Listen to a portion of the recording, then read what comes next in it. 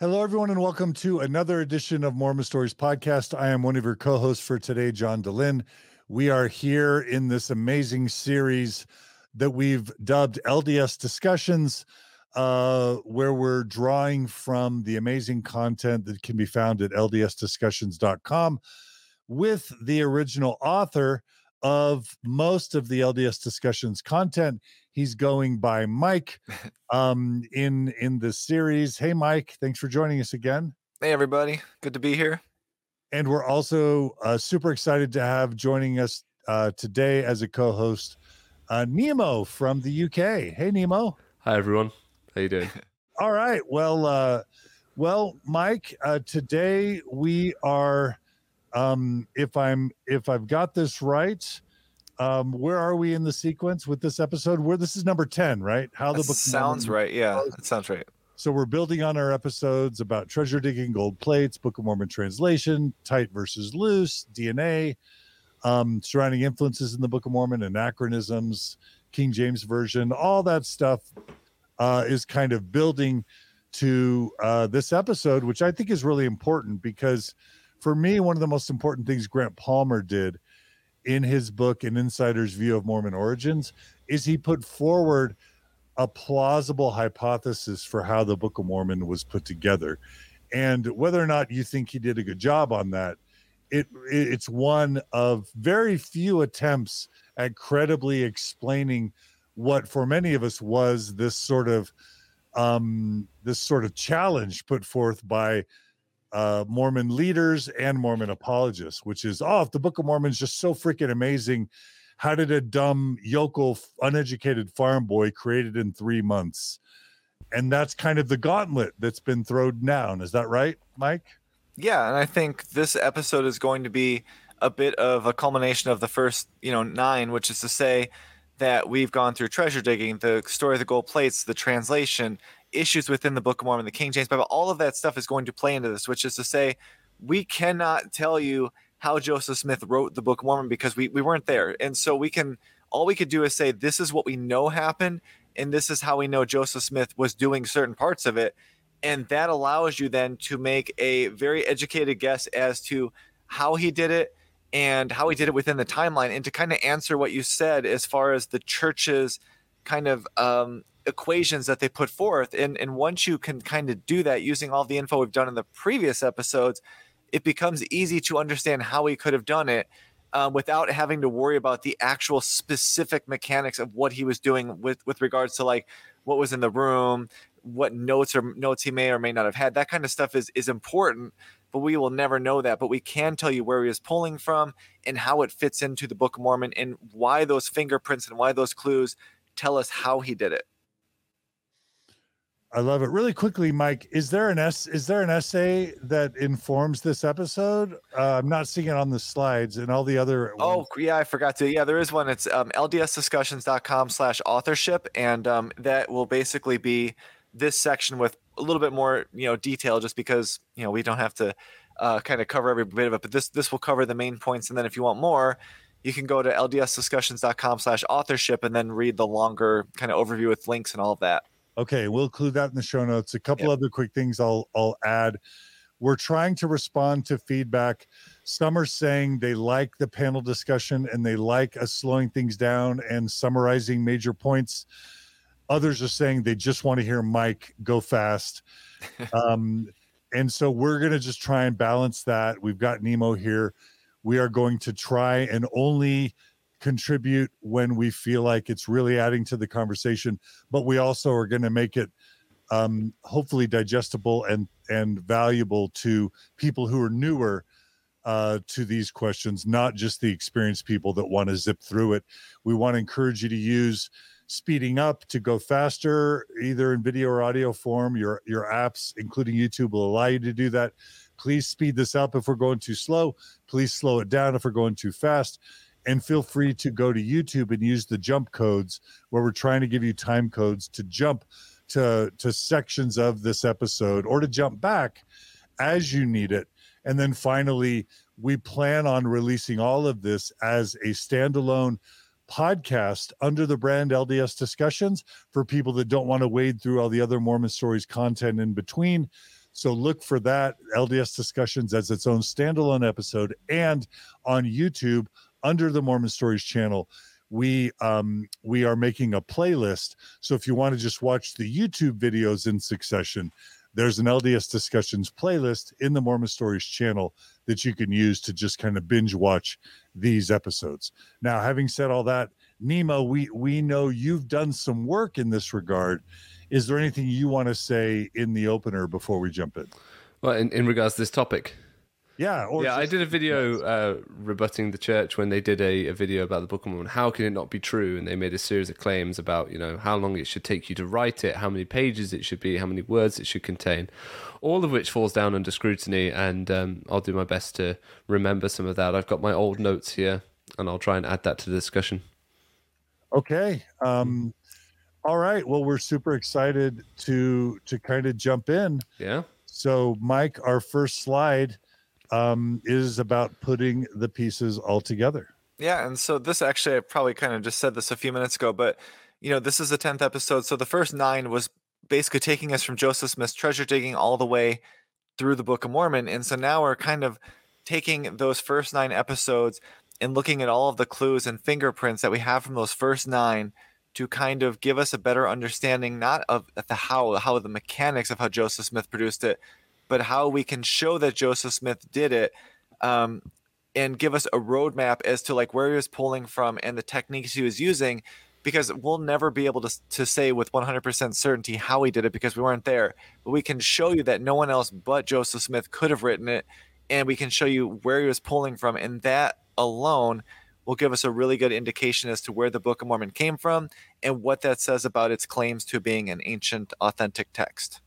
And I'll just say, as someone who's been doing this for 20 years, I highly recommend people, if you're just joining us now and you haven't watched the prior 9 episodes, this episode will be much, much, much more valuable. If you pause this, go watch the other 9 in sequence, because this is building, and it's building in really important ways that someone who's been studying this stuff for 20 years is finding super valuable. So I just want to add my experience to what you're saying. Yeah. Thanks. Yeah. Okay. So how the Mormon Church imbalances the equation. What do you mean by that, Mike? Yeah. And this is one of those things that we'll talk about as we go through this episode, which is to say that that within Mormonism, and I can say this as a convert, I'm still a member, but not active, but when you listen to talks, when you go to Sunday school, gospel doctrine, whatever, they are going to start with an equation where the conclusion is already set, which is to say, no matter what variables you put into the equation, the conclusion has to be that it's an ancient historical record. And one of the things I've talked about in a lot of these earlier episodes is to say that you have to start with a clean slate if you really want to know whether or not the church's truth claims hold up. And if you don't do that, you're always going to get to the conclusion that you're being led to. And so within Mormonism, we have a lot of elements of this where members and leaders will basically imbalance the equation. In this particular one, we are looking at 3 quotes I wanted to do before we get too far into the actual parts of the Book of Mormon. And so the first one is Tad Callister, who I believe was a general authority for the church, and he had wrote the book, A Case for the Book of Mormon. And so he said, the current argument being made is that Joseph Smith was a creative genius who read numerous books such as View of the Hebrews and the late war between the United States and Great Britain, and then copied ideas and stories from them. This, of course, is a total flip-flop, a 180-degree reversal from the original argument that Joseph Smith was incapable, too ignorant to write such a book. Now, all of a sudden, Joseph is a skilled, creative writer with genius intellect. Why the flip-flop? Because all the previous explanations for a man-made book had failed. And so that is what Tad Callister will tell members. And that is setting the equation that no matter what info you find, it ultimately has to lead to the church is true. There's no way around it. I mean, the real reason. Gasping. You're normally really reserved, and I'm hearing audible gasps. Sorry. It's the new sensitive microphone, I think. Articulate it. I want to hear it. It's so frustrating because the reason for the flip-flop is actually because we've now discovered that the church's narrative that Joseph Smith was a poor and educated farm boy doesn't stand up to scrutiny. he was actually quite a curious young man who did have some schooling at least. This idea that he was just completely stupid was something the church tried to push, not critics, and that doesn't stand to scrutiny anymore. Yeah, so makes sense. Yeah, I think I don't know if poisoning the well or stacking the deck are the right analogies here, or some combination of the two. But you really do get the sense that the church wants to try and control the narrative from the beginning, so that people don't just take an objective scientific view. Yeah, I mean, like I said, I think by calling it a flip flop, you're basically you're poisoning the well, because you're saying the critics of the church are basically just rolling around on the ground in circles because they can't figure this out. And the truth is, you as we'll see in this episode, you can absolutely line up why critics can say that this is not an ancient text, and there is no all of these different areas we've talked about, whether it's DNA, migration, linguistics, archaeology, biblical scholarship, all of those things are pointing to the same conclusion. And so that's why, from the church's perspective, you start with the conclusion and then you have to fill the variables to make that stay.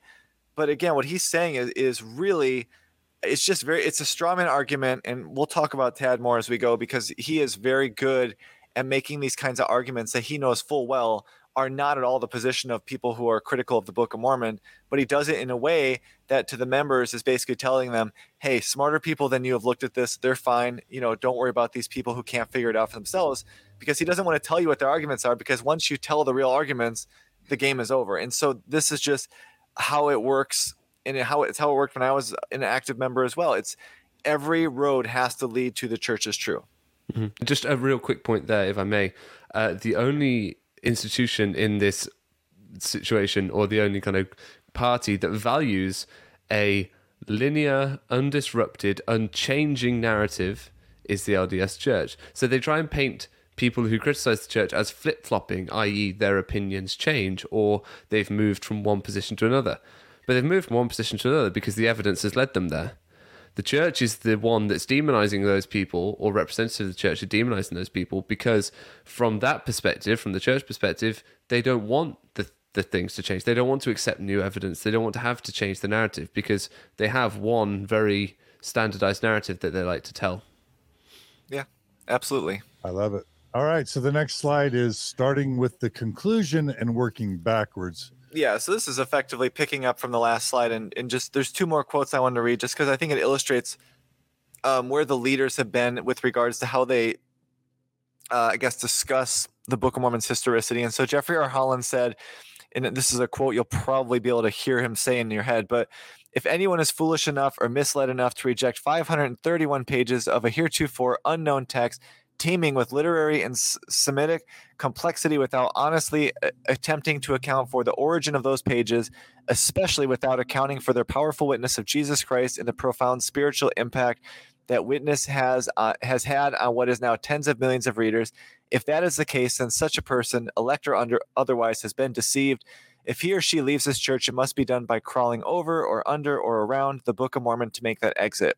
And then Russell Nelson said in 1999, this appeal to all people must involve many languages and the work of skilled translators. The King James Version of the Bible, for example, was produced by 50 English scholars who accomplished their work in 7 years, translating at the rate of 1 page per day. Expert translators today do well if they can also translate scripture at the rate of 1 page per day. In contrast, Joseph Smith translated the Book of Mormon at the rate of about 10 pages per day, completing the task in about 85 days. Many of us feel good if we can read the book in that time. And yeah, these are just, they're setting up an equation that just is not supported by the evidence, and they're setting it from the answer and then trying to work the information into that answer, and that's not how it works. Nemo, why are you smiling? Can you bring Jeffrey R. Holland onto screen again? Where he says that essentially a heretofore unknown text. Well, we're going to pull that apart, I'm sure. And then he says, without honestly attempting, so there's a loaded statement right there, because he'll question your honesty if he doesn't think you've done it the way he thinks you should do it. Attempting to account for the origin of those pages, well, critics of course attempt to account for the origin. He's trying to make an argument from ignorance. He's saying, well, if you can't prove how it was done, then it must have been done the way I said it was. It's not the case. And then he switches, especially without accounting for their powerful witness of Jesus Christ. Well, powerful witness of Jesus Christ is purely subjective to him. He feels they're a powerful witness of Jesus Christ. Others may disagree.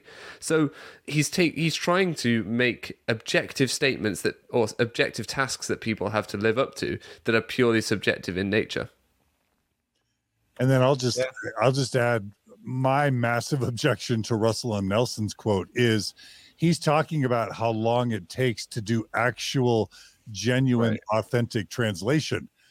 But none of us are arguing that Joseph Smith was translating. Yeah. And so for him to put some standard of 1 page a day as kind of like as the standard, and then Joseph was 10 times as fast as that's by its just face value disingenuous, because we're saying that he had, and we'll talk about this, 6 or however many years to write, creative fan fiction, basically. And then all he had to do was find a way to dictate that in a way where his scribes wouldn't catch on that he was dictating something pre-written. We are saying the last thing Joseph actually did was do authentic translation of ancient, languages that either didn't exist in the case of Reformed Egyptian, or that Joseph Smith didn't know in the case of Hebrew or, Greek. And even if he did, they always make this claim he did it by the gift and power of God, right? Right. So all of a sudden then, appealing to secular translators who were in, we were there the other day, John, who were in a small college in Oxford. They're translating a book at the rate of a page a day, which, a page is an arbitrary measure. How large of a page? How big is the font? All that sort of stuff. Yep. They're translating by secular means, doing the best they can, right? Some say they were inspired men. Joseph's claim is that God gave this to him out of a hat, and he said it out loud, and it was written down. Of course, it's going to be quicker. Yep. I mean, he should have been able to finish it in a weekend. Yeah. Right? Yeah. What's he playing at taking 85 days? Yep. That's just that. Even if you want to claim Joseph was translating, he wasn't actually translating. Joseph Smith, at best, was reading off of a rock and a hat. Mm-hmm. So you can't even make, like you said, you can't make the claim that it's even. And if you want to make that claim, if Russell Nelson wants to make that claim, look at how fast Joseph Smith dictates the Book of Mormon versus how slowly he translates the Book of Abraham, where he's actually trying to.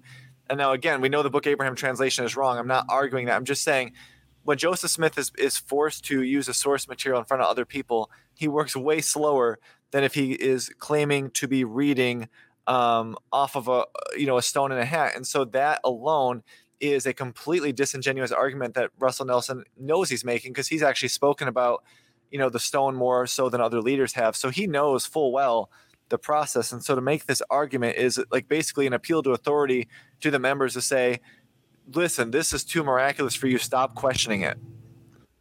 Yeah, it's almost a form of thought stopping. And to say kind of these are not the droids you're looking for, just kind of move on. Okay, so the next slide is revisiting the Book of Mormon production timeline. Yeah, and just to say, like as Russell Nelson's quote illustrates, one of the areas where the church proclaims the Book of Mormon is just too miraculous is the timeline. And so Nelson states in the earlier quote that the Book of Mormon was completed in just 85 days, which on the surface obviously seems pretty amazing for a book that's 270,000 words.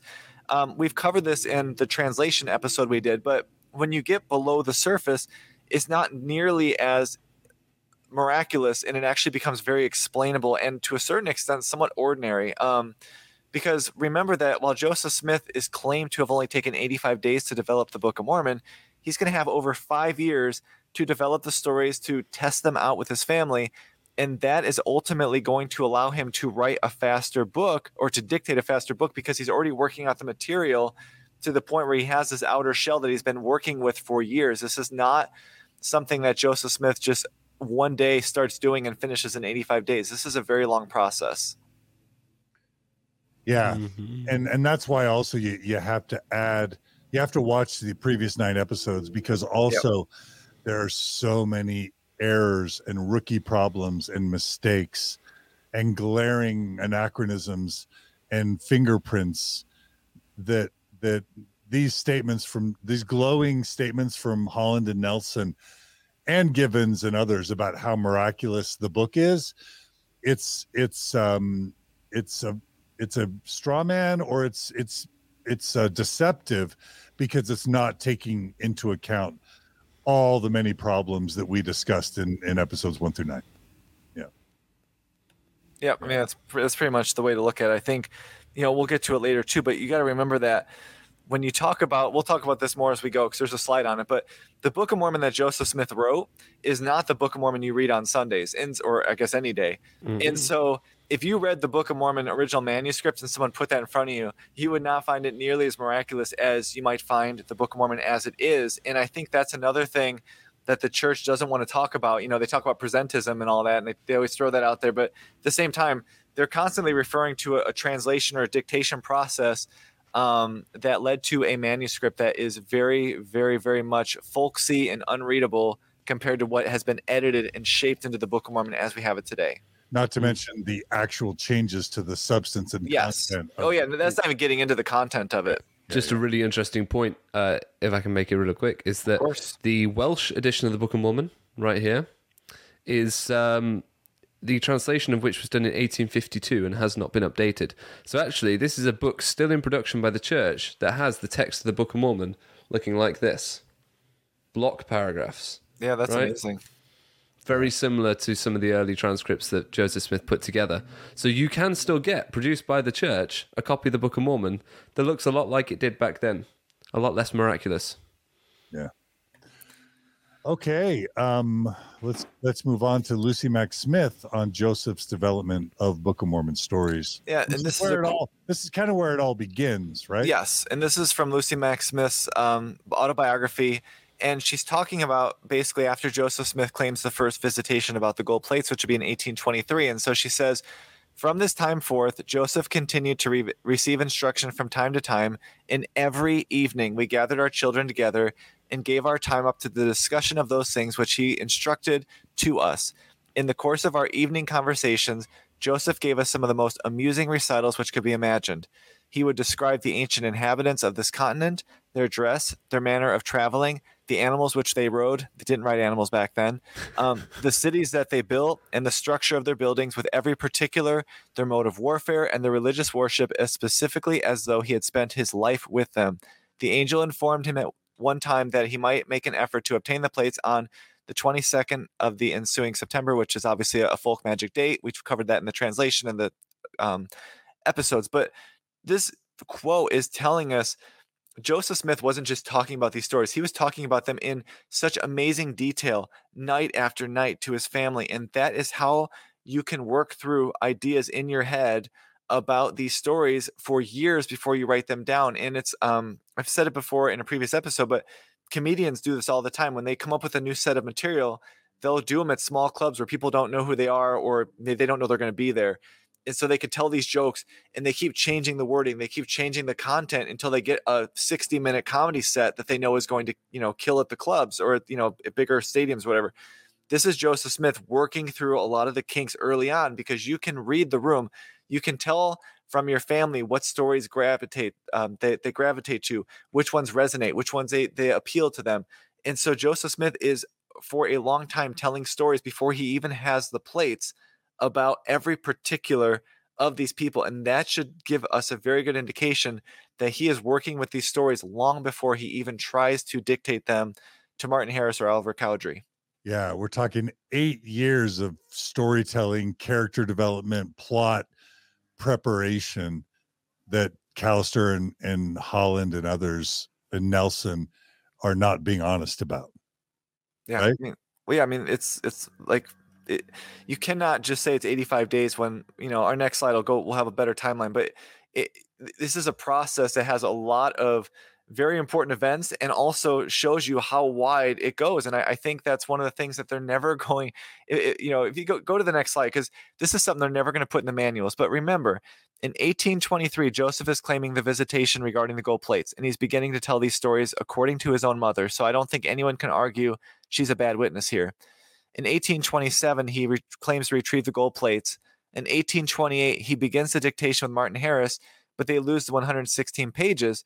And then in 1829, now 5.5 years later, the Book of Mormon, as we have it today, dictation begins with Oliver Cowdery. So not only does Joseph Smith spend 5.5 years developing these stories by telling them to his family, but the 116 pages are a really good dress rehearsal for him to figure out the dictation process, to figure out how to best use his time to maybe, give a chunk and then take a break. All of those things are going to give him, as unfortunate as losing those pages were, it gives him effectively a do-over to start fresh and learn from that experience. So not only does he have 5.5 years, but he also got effectively a do-over so he could fix or, be more efficient with his dictation, and also get a better feel for how he needs to come up with the ideas, maybe in the morning versus breaks, all that. So all of these things are to his benefit to being able to create this book. And this is something that the church never puts in their manuals, because it really takes away a lot of the miraculousness of that 85-day timeline.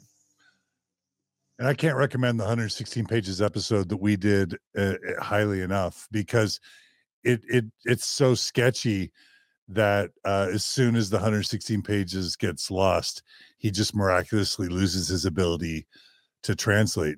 But really what makes more sense is he's got this story that he's already pretty much written out, that he's been dictating, because he's been working on it for years, and he's got to figure out two things. One is the manuscript going to come back? Yes or no? Two, how's the loss of the manuscript going to affect the rest of the story that he's already written? And then how's he going to go back and rewrite the beginning? And that is the most plausible explanation for why he, quote, lost his power to translate. What he really had to do is figure out how to work with the fact that his long developed plan was now disrupted by Lucy. Yeah. Nemo, anything you want to add? Not particularly, other than it's, along with the other contemporary sources around him, which I'm sure we'll probably get to later on in this. There's no reason that the video that the church put out said there must be no research of any kind, and there's no reason for that.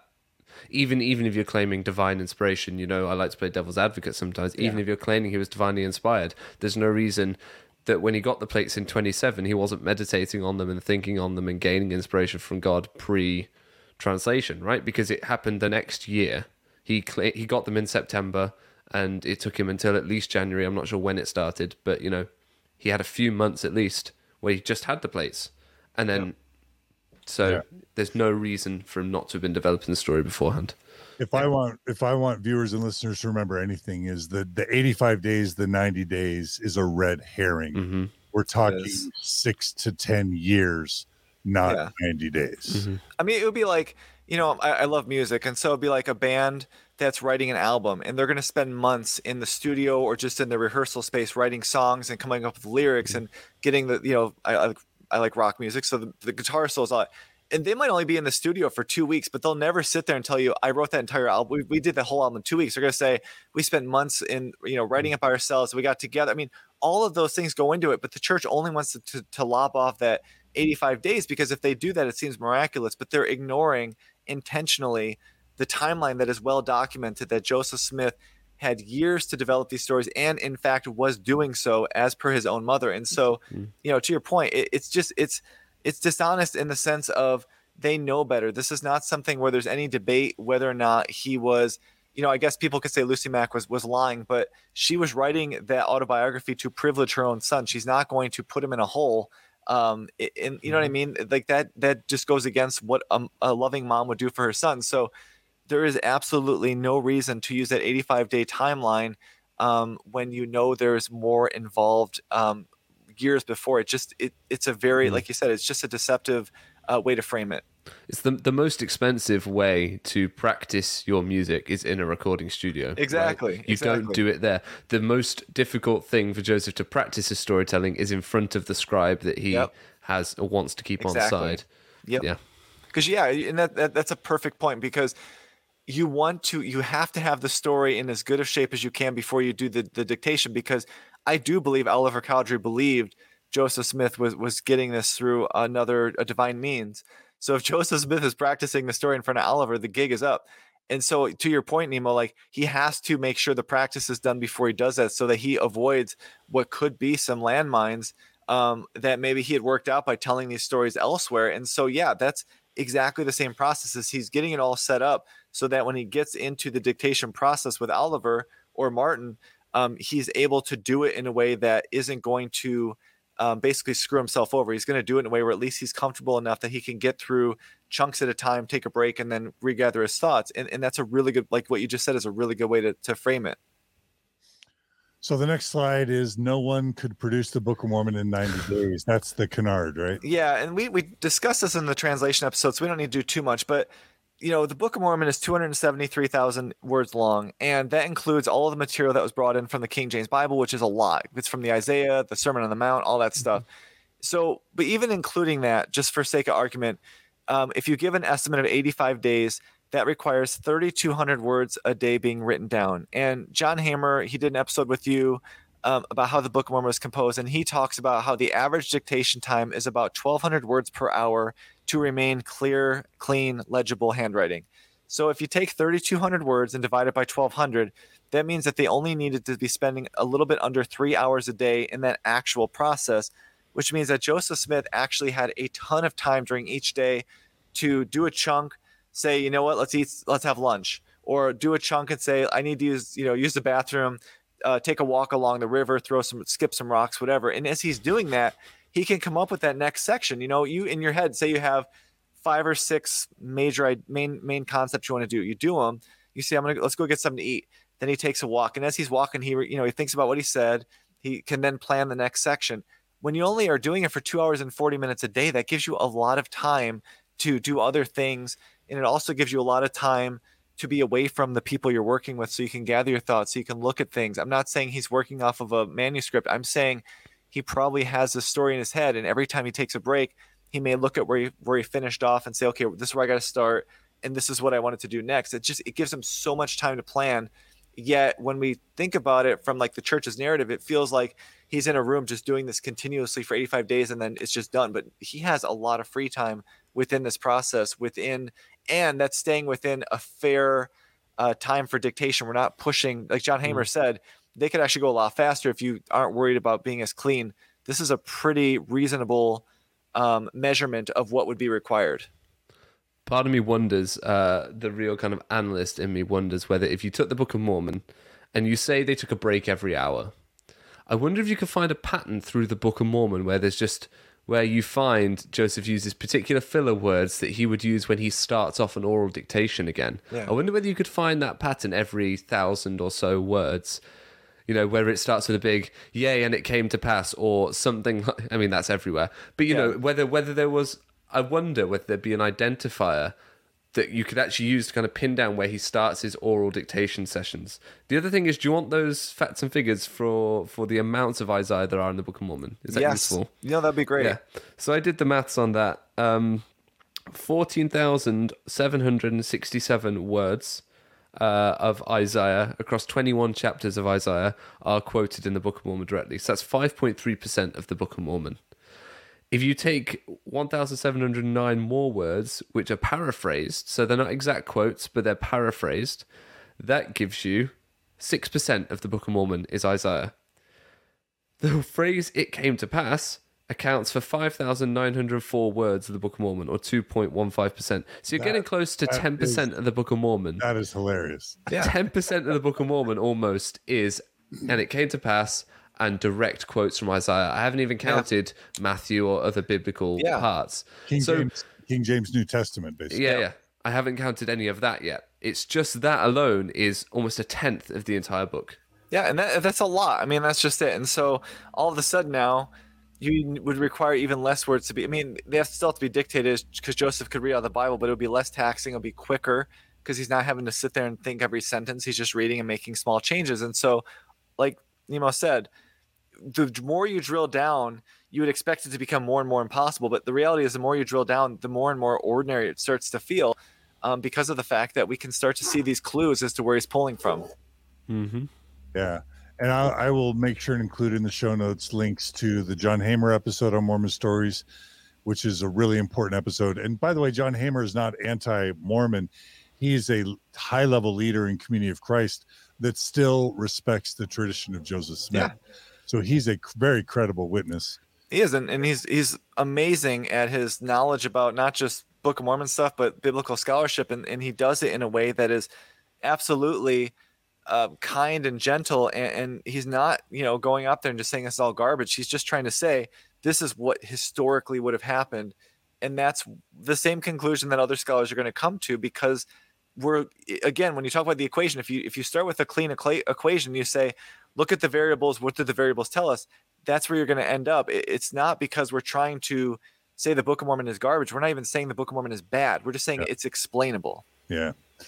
Okay, next slide, setting the equation while ignoring the evidence. Yeah, and this is just, I mentioned this earlier, but when people talk about how the Book of Mormon feels so miraculous today, just mention that the original manuscript would read so much more folksy, run-on sentences, no chapters, no verses. And so this little image is part of the original manuscript that survived.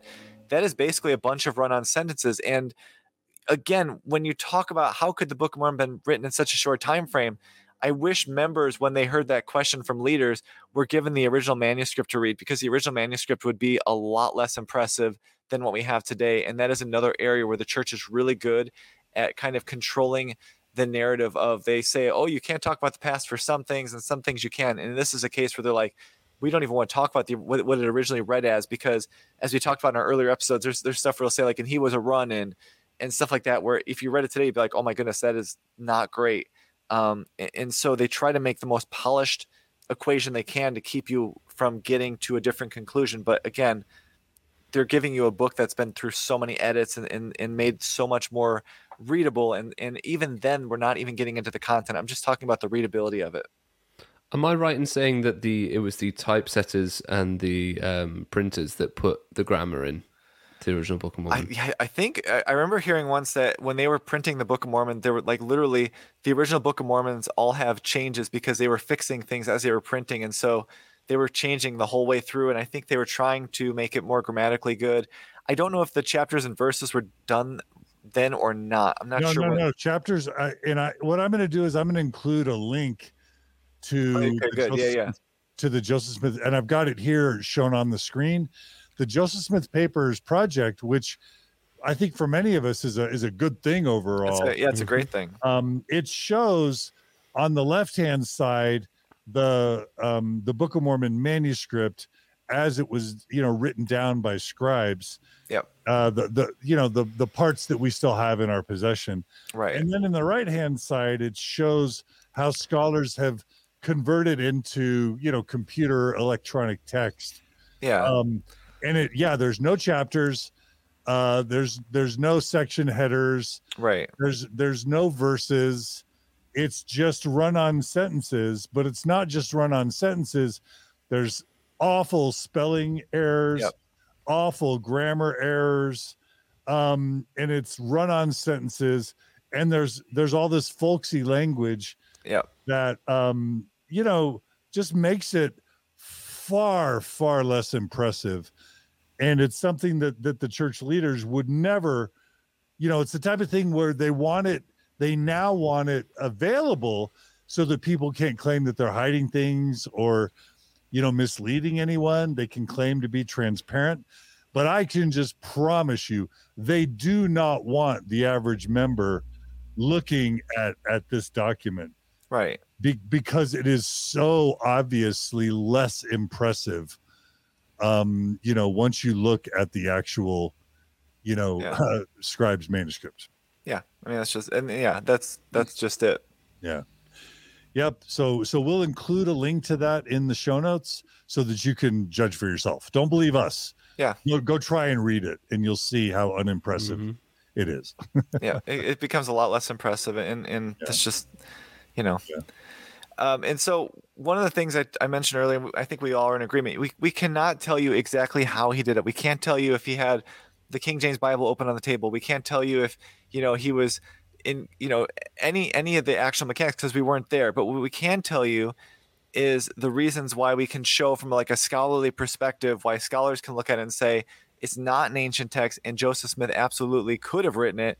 And it's because, as we've covered in our previous overviews, there are surrounding influences from Joseph Smith's life and place that make their way into the Book of Mormon. The King James Bible's language and passages are in the Book of Mormon, which tells you right there that at the earliest that book could have been written as 1611, or in Joseph Smith's case, 1769 is the version we think he had. There were specific revelations in the Book of Mormon that happen up until the Book of Mormon's production and then just completely fade away. So you've got like Columbus, Revolutionary War. It predicts the Charles Anthon visit. It predicts the Book of Mormon coming forth. And then it just gets into very generic revelations. Personal events in Joseph Smith's life end up in the Book of Mormon. We have a reference to the 116 pages being lost. About we mentioned in that episode about borrowing and causing sin for you and the person you borrowed from. We have Joseph's father's dream, which appears as Lehi's dream. We have the anti-Masonic feelings, the mound builder myth, a 19th century Christology that predates Jesus. All of these things are giving us a very good idea of when the book is written, and then the personal events and the surrounding influences help us narrow down the author to Joseph Smith beyond just the time it would have been written. Yeah. Yep. And so this is kind of like the overview of what we're going to be talking about for the rest of this episode. And it's summarizing the previous 9 episodes that we've already been discussing so far. Yes. Nemo, anything to add here? No, not particularly. I'm just very excited. I don't know if we get to View of the Hebrews in here. No, not really View of the Hebrews. We did, the thing about View of the Hebrews is we did that more in the episode on surrounding influences, and I think, that one's not in this one. There's just one thing I want to say about that. Yes, please do. If you go to Joseph Smith papers, go to Times and Seasons, June 1842, Joseph Smith quotes View of the Hebrews. We have Joseph Smith quoting View of the Hebrews. So it's just, in case you didn't cover that last time, I think it's really important that people know, not only was this just a book that was around in Joseph Smith's time, he was aware of it and directly referenced it in church-approved sources. And I think what's cool about that is, if I remember correctly, when they reference it in the Times of Season, they're almost referencing it as a way to say, see, the Book of Mormon is true because we have other sources that are saying similar ideas. And that, to me, I really don't... He was talking about the 10 tribes. Yeah, he was trying to prove the 10 tribes. Yep. Yeah. And so I think that's really important to show that these ideas that are all around them end up in the Book of Mormon. And again, I think that's why it's so easy to date it to the 19th century, because that's when these things were of great concern to the people. And for those who are newer to these questions, who don't know what we're talking about, View of the Hebrews is a book that was written by Oliver Cowdery's pastor, in the congregation that Oliver Cowdery attended years before he became Joseph Smith's scribe. And it's a book that is well known to be something that was so troublesome to B.H. Roberts, a Mormon historian and general authority, that, you can go to the Shannon Caldwell Montez episodes about the secret Mormon meetings of 1922. Nice. And the book that Nemo's holding up, which is called, Nemo? Studies of the Book of Mormon by B.H. Roberts. Great book. These are legitimate challenges to Book of Mormon authenticity by mentioning 19th century sources that we know Joseph Smith had access to. Yes. Yeah. Okay. So the next slide is the parable of the olive tree. We're getting specific now. Now, this one is one I want to give a shout out, because this is an article and I couldn't find out who wrote the original article, but I believe it was Anthony Miller, who's been on Mormon Stories, and he did a overview on, I think, Facebook about it, and then Bill Reel had done a podcast on the Facebook post. And this story was one, when I listened to it, it blew me away, because this is the perfect way to illustrate how Joseph Smith was taking multiple sources and then trying to weave it into the Book of Mormon and making mistakes in the process. And so these next few slides we'll be reading a lot, but I promise you this is a really great example of how Joseph Smith wrote the Book of Mormon. And so this is from the parable/allegory of the olive tree, which is in Jacob 5.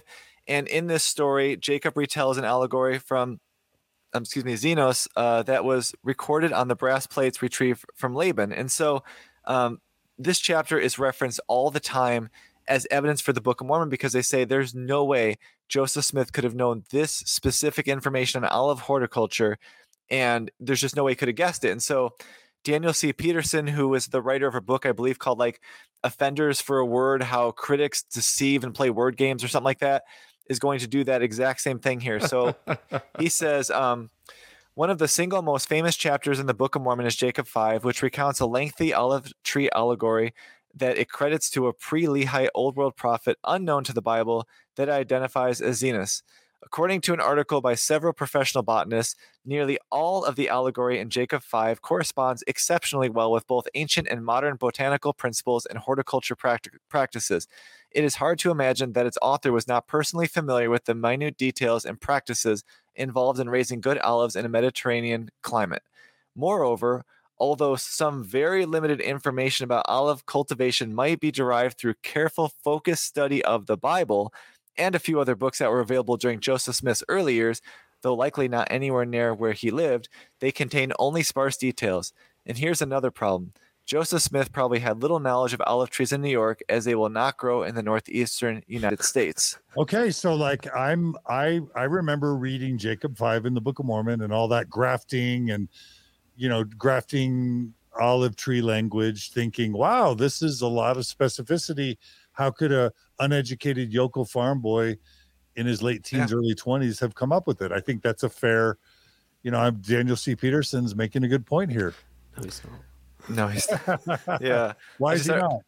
Well, we'll get into it in the next slides. But I'm setting it up. Yeah, you are. And that's just it, because that is one of the ways that apologists are so good at playing word games, where they'll throw a little bit in there so that if someone calls them out, they could say, see, I did mention that he might have known if he really studied the Bible, when he knows full well that, as we'll go in the next few slides, all of that information was available to him. And so this is from the write-up I mentioned. It's linked on the overview page, and we'll have it in there. But they say there are two major biblical passages that provided structural material for this parable, and a number of shorter passages that supplied secondary ideas. The primary passages are Isaiah's parable of the vineyard, contained in Isaiah 51, 1-7, and Paul's discussion of the relationship of Israel to the Gentiles in Romans 11, 16-24, in which he used the metaphor of an olive tree. And so right off the bat, you could see here that Joseph Smith is not only pulling from the King James Bible, but he's pulling both from the Old Testament and Isaiah and the New Testament, which would not have been on the brass plates or knowable to anyone in the Book of Mormon. So right off the bat, we have issues because we could see that Joseph Smith is pulling from New Testament, which they would not have had access to. Okay. Nemo, do you want to add anything there? Just something snarky. It's almost as though he took no concern for the chronology of his own book compared to the sources he was ripping from. Because it to me, my kind of personal view is that it had to be a good story. It had to be a compelling story. Joseph Smith was about storytelling. Yep. He was from a storytelling tradition. So as long as these things sounded good and these things evoked good emotion and good feeling, and they were, I think one of the reasons he copied heavily from the King James Version of the Bible was because that is the language that would speak to the religiosity of the time. Yes. So as long as it all sounded correct and like that, he didn't care whether it was from before the events had technically happened in his book or after the events had happened in his book. It was about the narrative for him. Exactly. Yeah, I think so too. And so let's continue on, because it's going to be, like I said, this is a lot of reading, but I promise this will be a good payoff. So back to the write-up that we referenced on our website, which is that these two passages provided the framework upon which Joseph Smith built his parable is evident from several sources. First, both passages were quoted by Joseph Smith earlier in the Book of Mormon narrative. Isaiah's Song of the Vineyard is found in 2 Nephi 15. Paul was alluded to in 1 Nephi 10, 12-14, and other passages. Secondly, several ideas presented in Zenos' parable can be found in these two passages. The theme of a well-tended vineyard which failed to produce good fruit is also a major theme of Isaiah's passage. Likewise, the contrast between wild and tame or natural fruit is found in Isaiah. From Paul's discourse, Joseph Smith obtained the idea of wild and natural branches, as well as one of his other major themes, that of cross-grafting branches between trees. We even find a few verbatim quotes from Isaiah, specifically the landowner's lament, "What could I have done more for my vineyard?" This is echoed in Isaiah's parable, "What could have been done more to my vineyard that I have not done in it?" The most telling piece of evidence, however, is the fact that the two passages are built on slightly different metaphors. Isaiah used a vineyard to represent Israel, while Paul used an olive tree. In light of this, it is significant that the prophet Zenos appears to display some confusion about his own metaphor. The parable of the vineyard begins with Israel as an olive tree located in a vineyard. However, halfway through the narrative, the metaphor suddenly switches to the vineyard itself, significantly just at the point that the Book of Mormon quotes from Isaiah. From this point on, the author repeatedly refers to the trees of the vineyard, apparently forgetting that the parable started out with the olive trees as the primary metaphor and not grapevines. And so that's a lot of text. Nemo, can you summarize that for us, Nemo? Yes, please do. Yes. Sure. Okay. So basically, Joseph Smith had been quoting this stuff before Jacob. He was already quoting it in Nephi. We have the olive tree stuff. The olive tree stuff, the vineyard allegory, the olive tree allegory. So that's all. So this whole Dan Peterson argument of where would he have got it from? Well, he got it from Isaiah, and he got it from other parts of the Bible. So it's all in there, and he was using it earlier as well. So it's kind of reflexive within his own text. Then you've got some very almost direct quotes of the keeper of the vineyard, or what more could I have done? And then finally, the bit that I'm clapping Mike for, because I'm so grateful someone else, like you've explained this to me. As a seminary student, I was so confused by Jacob, so confused, because it just seemed to lose itself halfway through. And so many people talk about this as being a really confusing and deep and difficult allegory. But now we see it's because Joseph was stealing two different allegories, throwing them together. And so you've got halfway from the beginning, he's talking about a specific olive tree. And then halfway through, as he starts then quoting Isaiah, the text from Isaiah was talking about the vineyard as a whole. So then Joseph Smith loses the specificity and starts talking about the whole vineyard. And a lot of people will be thinking, hang on, wasn't he just talking about an individual tree? Why are we now talking about the whole vineyard? What's going on? So thank you, Mike. My 14-year-old self thanks you. I guess viewers and listeners, this is like the long ending of Mark. It wasn't until I actually read that chapter and I saw how it like the story completely reboots. What is it in verse 9? Until you actually read it, you don't realize how jarring it is. Yeah. And so viewers and listeners may want to pause and just go read Jacob 5, right? Yeah. Go read it. Yeah. See what Nemo and Mike are talking about in terms of the metaphors just completely changing in midstream. Yeah. It is. And to say, apologists are always saying, different voices have to appear through the Book of Mormon. Yeah. This is an example of how that happens. And this is an example of also why that's not always a good thing for the veracity of the Book of Mormon. It's not always a good thing that there's multiple voices, because if there's multiple voices halfway through a story supposedly being told or relayed by the same person, that actually doesn't help. That hinders. Yeah, and I think we covered one of those in another topic too. So, I mean, this is something where Joseph Smith is, I think, we talked about at the start of this episode, he might have taken a break in the middle of this and then just kind of lost track of where he was, because clearly he's pulling from these two sources because he realizes they're kind of similar. But then all of a sudden you see the transition from one source to another. And so when you look at it from an overhead view and you look at the start and the finish, you're like, they're on two different planes. And it's because he was using two sources and then just kind of got almost like he got tripped up and then just went a different direction. But when you like you said, when you study it, if you actually think about that stuff, you're like, why is this kind of clunky? And it's because he was basically riffing off of two biblical sources, one of which is anachronistic in the New Testament. But because of that, it trips him up as he's orally dictating. And that's another reason why I don't think he had some manuscript, because if he had a manuscript, I think he would have done a better job of keeping it straight. But because he's orally dictating, it allows him to kind of get tripped up. And then he probably didn't even realize he was tripped up because he's doing it off the top of his head. And it leaves this huge mistake that is a really good indicator, not just that Joseph Smith is riffing off of ideas, but where he's pulling from and exactly when he loses track of what he's pulling from. It's a really big, I think it's a huge one to me. Yeah. And in addition to it being a great example of illustrating what we're talking about, it's also a great example of the dishonesty of Mormon apologetics, because Daniel C. Peterson knows better and Book of Mormon Central knows better. And this is a really, really insulting, bad argument. But also, Nemo, you've really brought to me kind of an aha moment, because so often when we read the Book of Mormon, we didn't get stuff, or when we went to the temple, we didn't understand stuff. It seemed confusing. And because we were primed to believe it was a sacred, miraculous text, anytime something seemed off, we just immediately went to, wow, well, it's so advanced and so profound. My primitive, unspiritual mind just can't get the sophistication. Yeah.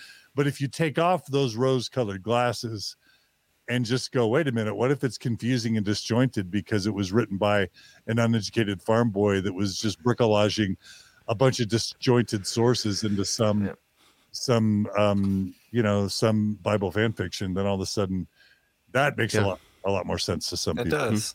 You're like, why does a Masonic ceremony not make any sense to try and teach me about the creation of the earth? Maybe because that's what it was never intended for, but Joseph took it and tried to make it work for that. Yeah. That's just it. Yeah. And so, okay, going back to the write-up, so this kind of continues what we were talking about with this parable is there are at least 3 shorter passages that provide structural material for Zenos's parable. The concept of the Lord of the Vineyard, and his servant, for example, is found in one of Jesus's parables recorded in Luke 13. From this passage, we find the source of Smith's repeated reference to useless branches cumbering the ground and the trees.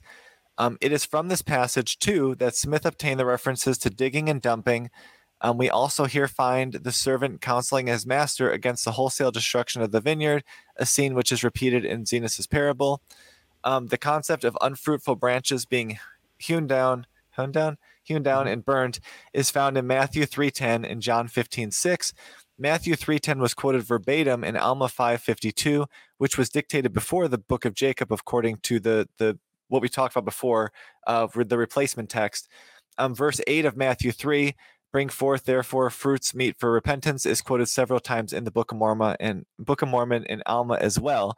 Thus we see that rather than representing an actual ancient parable, Zenos' story of the vineyard is actually a conflation of several sources, some of which would not even be written for several hundred years. And so that's just putting a bow on what we talked about earlier, because Joseph Smith here is not just using those 2 main sources, but he's got a couple of other sources that are kind of providing the backbone that he is referencing in other parts of the Book of Mormon, some of which before Jacob was written. And so to your point about bricolage, this is Joseph Smith weaving a bunch of stuff that's available to him as a new story to push his own theology. And we can see his fingerprints all over it because, as it shows here, we know exactly where he's pulling from. We know he's pulling from the King James Bible, and that dates the text and tells us how it was created. Yeah, and what do we know about Joseph Smith? He knew the Bible really well. Mm-hmm. So it fits the alleged author, right? It completely fits his profile. So not only do we now know for sure what Daniel C. Peterson was trying to deceive us about, we know the source of Jacob 5. It's the King James Version of the Bible.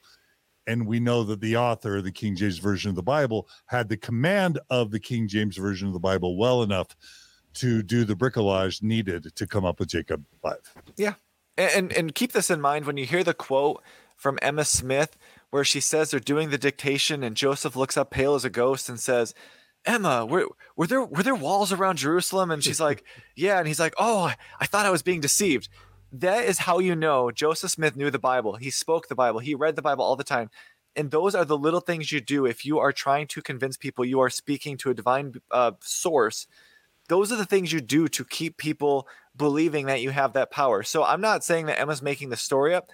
I'm saying it's very possible Joseph Smith throws that in there because he knows that's a really good opportunity to get Emma to believe further that he's not basically making this up. And it shows you that Joseph Smith would have or put a different way, if Joseph Smith really didn't know, Emma probably didn't know either, because Joseph was that familiar with the Bible to be able to pull all of these sources into this allegory that many of these sources would not have been available to the Book of Mormon people, so they would not have had access to it. It just shows you how adept he was, both as a storyteller and how well he knew the Bible. To be able to pull these things almost on the fly in the dictation does show that he was gifted at being able to weave surrounding materials together to fit what he was trying to accomplish.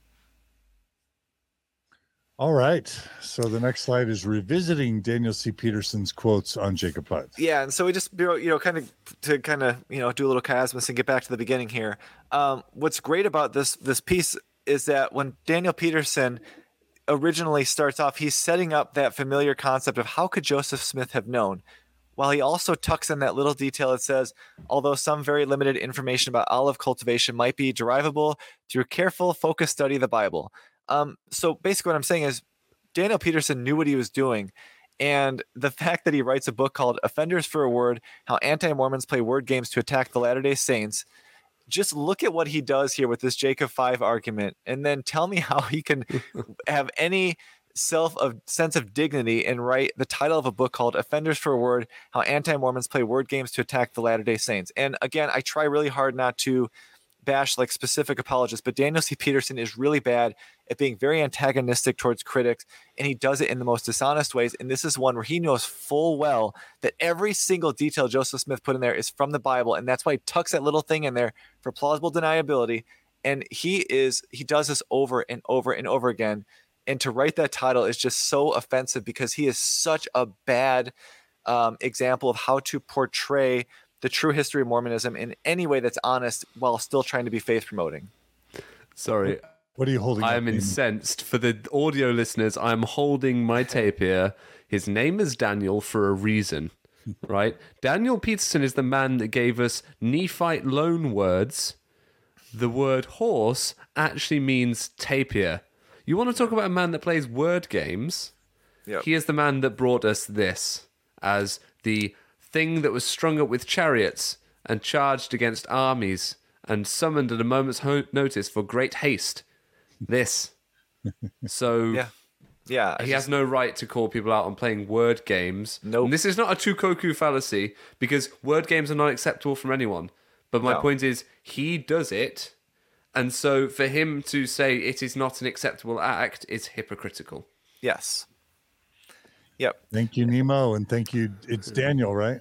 Yeah, Daniel C. Peterson. Yeah. And yeah. Okay, so that leads us into another, I think, really great example of how Joseph Smith is pulling into the Book of Mormon, and that is the use of Malachi in the Book of Mormon. And so Malachi was written in the first half of the 5th century BCE, for it clearly presupposes the reconstructed temple, which was dedicated in 516 BCE, but does not reflect the reconstitution of the religious community that took place under Nehemiah and Ezra about 450 BCE. So that's how scholars can kind of date the composition of Malachi. And this is important because Malachi is then written after Lehi leaves with the brass plates. And in the Book of Mormon, they are aware of this issue. And we know this because when Jesus visits the Nephites, he says the following. In 3 Nephi 26:2, he says, "These scriptures which ye had not with you, the Father commanded that I should give unto you, for it was wisdom in him that they should be given unto future generations." And this verse is referencing the extensive use of Malachi in 3 Nephi 24 and 25. And a key verse in the copying of Malachi comes in 3 Nephi 25:1, where it says, "For behold, the day cometh that shall burn as an oven, and all the proud, yea, and all that do wickedly shall be stubble. And the day that cometh shall burn them up, saith the Lord of hosts, that it shall leave them neither root nor branch." And so this is just showing that Malachi is really heavily used in 3 Nephi, and that in the Book of Mormon, they're actually kind of making sure to say, you didn't have this, but we're going to cite it. So it does seem that Joseph Smith is aware of this based on what Malachi contains. So that is a hit for Joseph Smith in that regard, but obviously it's going to turn in a second. Okay. And so I think is a free lunch with Mike. Yeah. And so as the Book of Mormon tells us, this is a verse that was unavailable to the Nephites until Jesus revealed it to him. So Jesus in the Book of Mormon says, you did not have this, right? However, this verse is going to work its way both into 1st and 2nd Nephi. So 1st Nephi 22:15, "For behold, saith the prophet, the time cometh speedily that Satan shall have no more power over the hearts of the children of men. For the day soon cometh that all the proud and they who do wickedly shall be as stubble, and the day cometh that they must be burned." 1st Nephi 22:23, "They are those who must be consumed as stubble, and this is according to the words of the prophet." 2nd Nephi 26:4, "Wherefore all those who are proud and those that do wickedly, the day that cometh shall burn them up, saith the Lord of hosts, for they shall be as stubble. and 2 Nephi 26:6. For the fire of the anger of the Lord shall be kindled against them, and they shall be as stubble, and the day that cometh shall consume them, saith the Lord of hosts. And so what I would like to ask is, you guys probably could look at the next slide and see, but why is this so problematic for the Book of Mormon? I mean, I want to posit something. Okay, You've go for got it. Jesus there, the arbiter of all truth, like a massive religious figurehead, the one they've all been waiting for, looking for signs of the coming of. And he says, I'm revealing scripture to you, scripture that you didn't have before, because I think it's important for you. Yep. All these people that have been waiting for Jesus, they know their scripture. We see throughout the Book of Mormon that they've been preserving this scripture, passing it down the line. Did none of them go, Jesus, we already had that. Yep. It's already here. Sorry. Yep. A little weird, None right? of them say that. None of them call out Jesus on going, well, shouldn't you know we already had this here? Yeah, you would think, right? I mean, like, and that's just it. And that is this is one of those things where this is why if you watch the previous 9 episodes, this is a problem, and it's a problem because the verses are used in the replacement text of the 116 pages, which are written after 3rd Nephi. So Joseph Smith is aware of it in 3rd Nephi, so Jesus says, you guys didn't have it. But then Joseph Smith forgets that when he writes the replacement text, which takes place before it. So 1st Nephi and 2nd Nephi are written after 3rd Nephi. So that's why they include that text, because Joseph Smith likes those verses. But chronologically in the Book of Mormon, they take place first. And so Joseph Smith in his replacement text, again, as we talked about in that last 116 pages episode, is going to put material in there that has no place being there. Because as Nemo said, if that's truly part of the original text, when Jesus comes, someone might be like, this is awkward, Jesus, but we already had that. And so this is why when we talked at the beginning of the episode how all of those previous episodes we did are going to kind of come into play here, this is why this example is so great, because not only should they not have access to this material, but it also further gives us indication that Joseph Smith kind of lost track when doing the replacement text, that the Book of Mormon people wouldn't have had access to it. And so it encompasses a lot of problems in one example.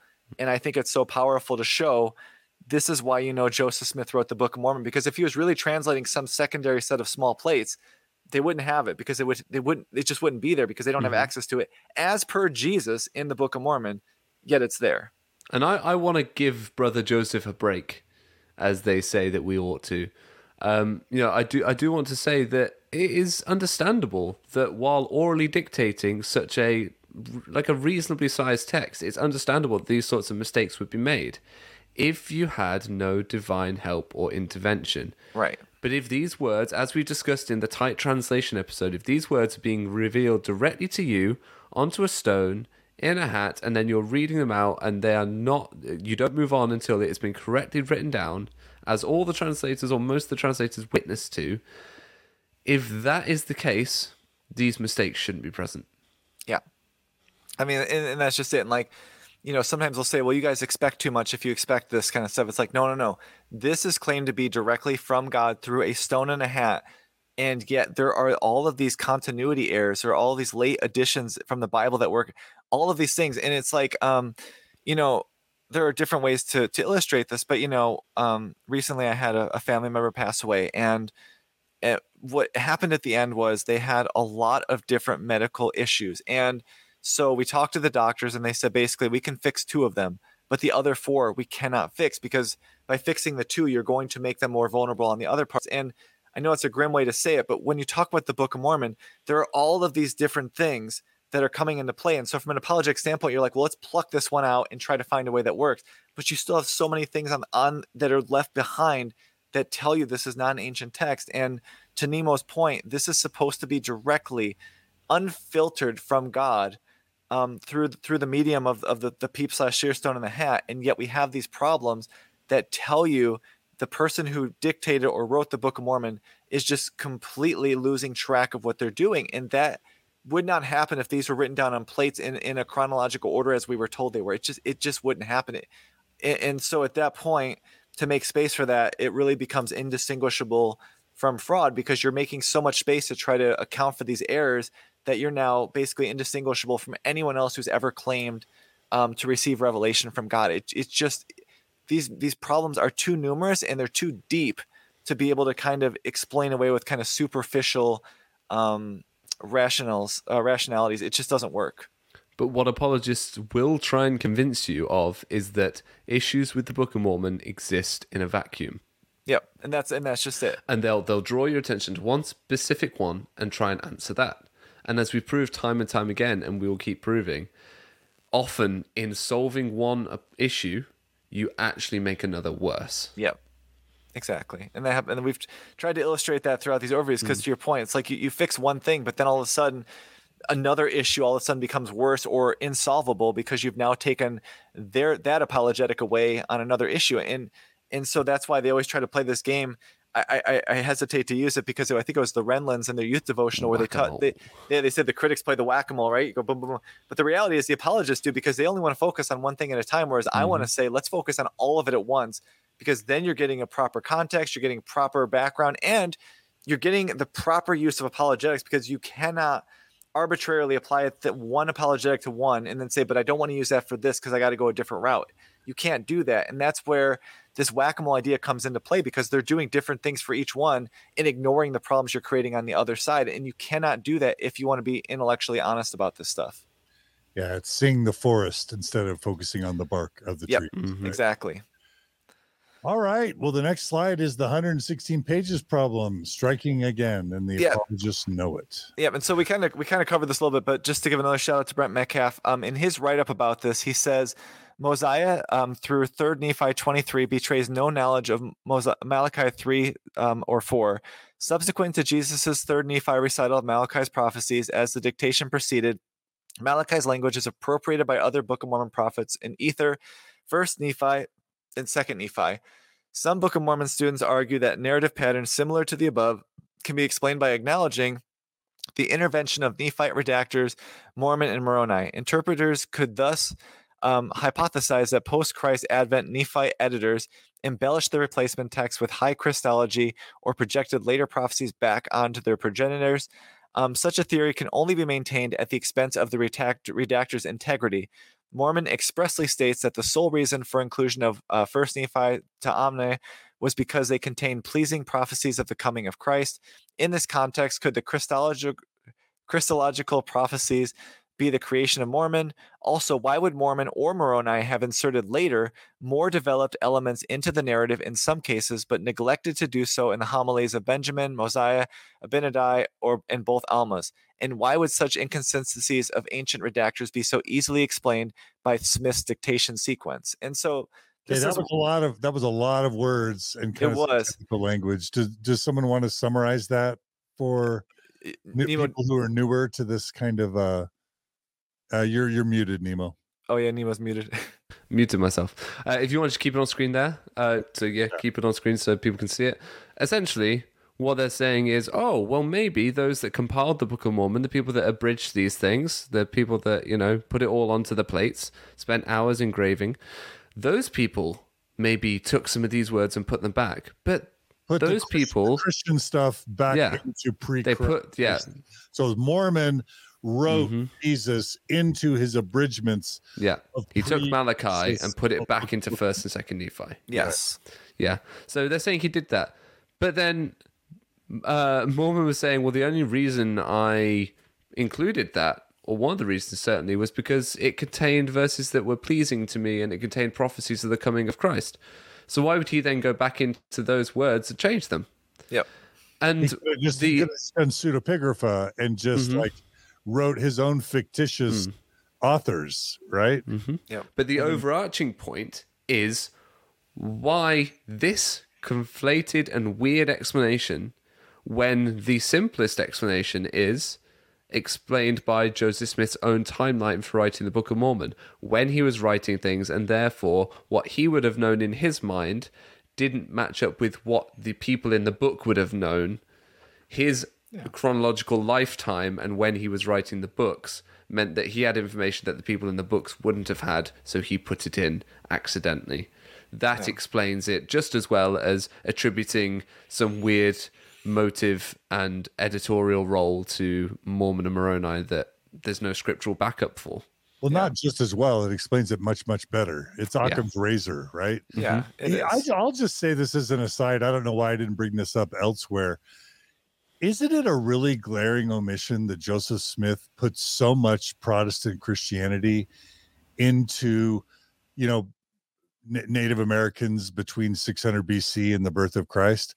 Yeah. Like, I would, we may have different opinions about Joseph Smith. Some say he's brilliant. Some say he's uneducated. Like, I do not get how Joseph is having Nephites baptizing each other in the name of Jesus and Protestant sermons. Like, if Joseph is going to take out, what's the currency, the British currency? Oh, farthings. If Joseph's going to take out farthing and replace it with C9 or whatever, why is he giving pre-Christian Nephites who are supposed to be Hebrews? Why is he giving them Protestant Christianity, including baptism and confirmation? Because he knows his audience. Yeah, and that's all he knew. That was his audience. Yep, that was his worldview. What do you mean, Nemo? What do you mean, Nemo?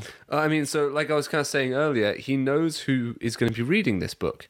He knows who he wants converted to this, and it's the people around him that exist within this Protestant America.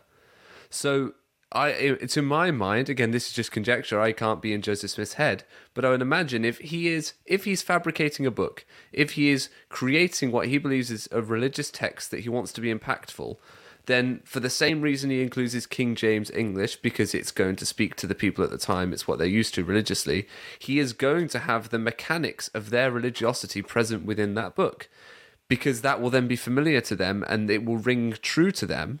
And because it will ring true to them from their own lived experience, they won't feel a million miles away from then being able to join this. Yeah. Right? If it was completely alien, they might just dismiss it. But why wouldn't he be worried that his contemporaries would say, Joseph, why are ostensible Jews in Central America 500 years before Christ baptizing and confirming people in the name of Christ and holding Protestant sermons? Why wasn't Joseph worried that people would notice that? Now, the interesting thing is I don't think a lot of them did, but I'm just wondering why Joseph wasn't worried that would be a massive red flag. It's a good point. Yeah, I think Joseph could only write with what he knew. I don't think he knew. We talked about that in the episode on anachronisms, how it's kind of like a reverse anachronism that they don't talk about Jewish customs once they get to America.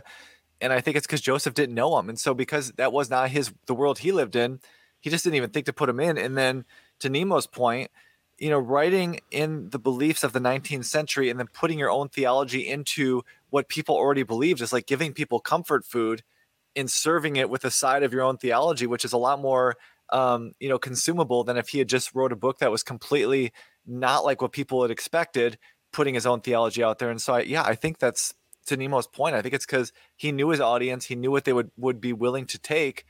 And he also, I think, had at that point a lot of confidence that he was a good enough storyteller to where he could pull this off. I guess the Native Americans would have been a big enough mystery or a big enough question mark that 19th century, New Englanders or whatever would have been excited to believe that they were all basically Christians in effect, baptizing each other and preaching Protestant sermons. Maybe that was a feature, not a bug. Because from what I understand of the mound builders myth and those sorts of things, the need to explain away these large structures and civilizations, as it were, was because they couldn't believe that the Native Americans they'd spent time oppressing and removing were actually capable of such things. Yeah. And so if you could, that's why they all, in a lot of these stories, like View of the Hebrews and such, they're all Jews. They're all actually Caucasians. Because then we can believe them capable of this stuff. Right? That's the kind of the thinking. So to have them actually be good old Christians, that makes it more palatable as a history. And Caucasians are Christian, right? Yeah. Yep. In their mind. Yeah. Yeah. Okay. Exactly. All right. So the next slide is corrected mistakes from an orally dictated text. Yeah. And so we've talked before about how we believe the Book of Mormon was dictated orally. And these are the offshoots of that, which is you're going to have mistakes that you realize as you say it, and then you correct it quickly. So Mosiah 16:6 says, "And now if Christ had not come into the world," which is a mistake, Then he says, corrects it by saying, speaking of things to come as though they had already come, there could be no redemption. And so it's like he realized all of a sudden that Christ wasn't there yet. So then he has to correct it on the fly because he can't tell Oliver, oh crap, I screwed up. And then Helaman 12:15, and thus according to his word the earth goeth back, and it appeareth unto men that the sun standeth still. And then he has to say and correct and say, yea, and behold, this is so, for surely it is the earth that moveth and not the sun. Mosiah 7:8, it says, and it came to pass when they had been in prison 2 days, they were again brought before the king, and their bands were loosed, and they stood before the king and were commanded correction, that they should answer the questions which he should ask them. Alma 43:38, they being shielded from the more vital parts of the body, corrected to say, or the more vital parts of the body being shielded from the strokes of the Lamanite. And then Alma 24:19, and thus we see they buried their weapons of peace, or they buried their weapons of war for peace. And those are just, again, they're just fingerprints that tell us this is an orally dictated text. And Joseph Smith at times is going to say something and then realize, oh crap, that's not what I meant to say. But he can't tell Oliver, cross it out. I screwed that up. So he just has to correct it on the fly. Because of the tight translation, right. Expectation, which is that the stone was magic and that it was giving him the words verbatim. Yep. That made Joseph have to stick with whatever he said. Yes. But then make corrections. But if the stone really was being as powerful doing the tight translation as Joseph set himself up to set us up to have that expectation, then there would be no trace of these signs of on the fly verbal corrections to previously dictated mistakes, right? Yeah, if you want to talk about what Moroni and Mormons should have been up to, what they should have been up to when they were taking the image that I see in church artwork and things is the idea that they were taking parchments and scrolls that had been handed down, plus these smaller plates of brass that were brought, and they compiled it all into the gold plates, and they painstakingly etched out these things. One of their jobs as an abridger should have been to take the part where it says buried their weapons of peace, or to say their weapons of war for peace, to take that and just put buried their weapons of war for peace. That's their job. That's what they should have been doing, if anything. If they're making any alterations to the text, those are the sorts of alterations an abridger would make. They would take out what are clearly errors, instead of painstakingly etching those errors into gold. Yeah. That's just it. I mean, that is what happens when you have an orally dictated text, because you're going to misspeak. I mean, I've done it in these episodes where I'll say something, I'm like, oh, sorry, what I meant to say is that, or, but Joseph Smith has to, as John said, because of the tight translation, and because that's what all the witnesses believed, he can't be like, oh, sorry, I screwed that up, Oliver, let me restart, because according to the witnesses, the rock will not continue with words until he fixes it, which is a whole other issue too, because then why, so then the argument to Nemo's point would be, well, then they probably wrote on the plates wrong, which just gets into this like spiral of issues, because then all of a sudden it's like, well, then why did they go through the work to correct that one verse there, but then they have all these other errors that were left on the plates? I mean, you just, that's like what Nemo said, you can't pull one thing out because it just opens all these other problems. And you see that in every little thing we're doing, where we'll sit here and go, well, the apologist will say this, and it's like, but then you have this, and this, and it just never ends. Yeah. Nemo, you may like this or not, but it's reminding me of Monty Python and the Holy Grail. Yeah. Where they're in the castle of Arg. Yes. And they're supposedly reading from the cave what was dictated. And it's something about, here beyond this cave lies the castle of Arg. And they're like, what do they mean Arg? And he's like, we must have died while carving it. And the guy's like, if he's dying, he's not going to bother to carve the word Arg. He's just going to say it and die. Yeah, that's kind of what this is reminding me of. You're not absolutely. It's writing things that you just wouldn't write, especially when it comes to carving it in stone or metal. I mean, because we know that there's, what did we say? There's 10 university dissertations worth of text missing from each plate if we look at the Peergy tablets, if we do a throwback to that episode. So why not make a little bit more room by not including these mistakes? Yeah, exactly. All right. Anytime I can make a Monty Python and Holy Grail reference, Please do. I'm gonna make it. Yeah. Okay, so the next slide is clumsy mistakes from an orally dictated text. And this is similar to the last one. It just shows sometimes that when you're doing it, and what we talked about earlier is he might be doing a chunk of text, taking a break, whatever the case might be. And sometimes when you're doing that, you kind of forget what you just said. And so Alma 19:16 introduces a Lamanite woman named Abish and informs that she ran forth from house to house, making it known unto the people that the power of God had come unto the king and queen. A mere 12 verses later, the narrator forgets her name and clumsily refers instead to the woman servant who had caused the multitude to be gathered together. And again, you might sit there and go, well, maybe the writer just forgot, but it just shows you that sometimes when you're making up these names on the fly, it's really easy to forget them a short period later, especially when you're doing this in more of a slower dictation pattern. And then in Alma 1, they introduce an antichrist named Nehor who teaches false doctrine, kills a war hero named Gideon, and finally recants his unbelief before his execution for murder. In the very next chapter, the author appears to momentarily forget Nehor's name and introduces a new character, Amalekai. I don't know if I'm saying that right, Amalekai, I think, as he being after the order of the man that slew Gideon by the sword, who was executed according to law. Later in Alma 24, the author uses a much simpler description after the order of Nehor.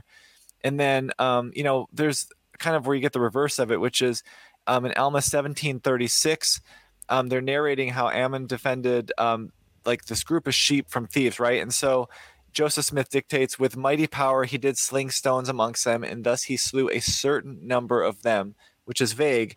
And then 2 verses later, it changes to 6 of them have fallen by the sling, but he slew none save it were their leader with his sword. And so you just get like these weird inconsistencies that come from working with text and not really necessarily always knowing exactly where you are in it.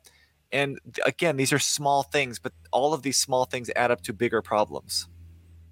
And again, this speaks to the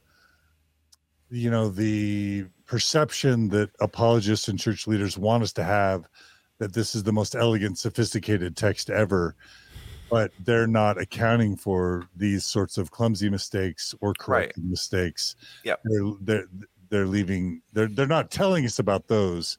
Right. To be fully honest, they would acknowledge these problems. Yes, I think so. And then we go on to unique names in the Book of Mormon.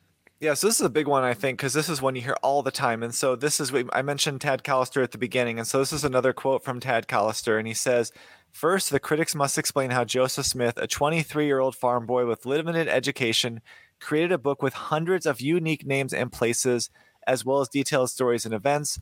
Accordingly, many critics propose that he was a creative genius who relied upon numerous books and other local resources to create the historical content of the Book of Mormon. But contrary to their assertion, there is not a solitary witness who claims to have seen Joseph with any of these alleged resources before the translation began." And one, I would say there's really no witnesses that talk about what Joseph had before the translation began anyways, because there's just not a lot there.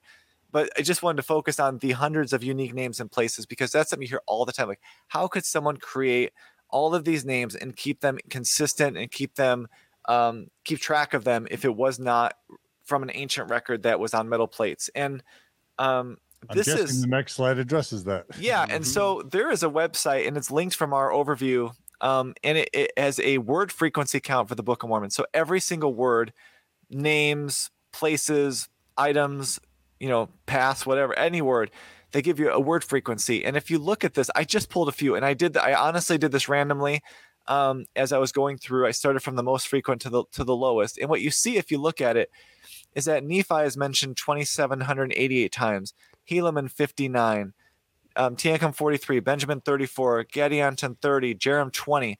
But then as you get lower, you'll notice that they drop quite a bit. And what's more important than that is if you're reading this, you can look at the middle. If you're listening to this, when you look at Jerem, for example, he's only mentioned 20 times, but he's only mentioned in Jerem and Amne 1:1, which means in the Book of Mormon, when most of these names are mentioned, they can be mentioned once or a handful of times, and then they're forgotten forever. And so the idea that it's so complex because of the names really falls short once you realize how many of the names, most of the names, are going to be mentioned all in the same spot of the Book of Mormon and then forgotten forever. And so this is where, to me, looking at the complexity of names requires you to look at both the word frequency and also how many times are used beyond their introduction. Because for the most part, outside of the main characters, the names and locations are brought up and then just forgotten immediately. And so there's no complexity to just making up names and then forgetting them. And this really shows how many of the names are mentioned once or twice and always in the same spot and then gone forever. Got it. Not to And mention the fact that if you accept the theory that a significant portion of the Book of Mormon is kind of Joseph Smith's own history or narrative, right, and we know that people kind of theorize that he writes himself in as the Nephi character. yes, It's a tiny bit suspicious that the character that is most associated with Joseph Smith's birth order and personality is the one that's mentioned 2,700 plus times. yeah, Nephi. I mean Joseph. I mean Nephi. Being noble and strong, being noble and worthy strong and better than my brothers. No, I mean it's true. It's just it just goes to show that when people throw out the number of names, you have to remember that this is not like I hate referencing Harry Potter and Lord of the Rings, but they're two series of books that people are familiar with.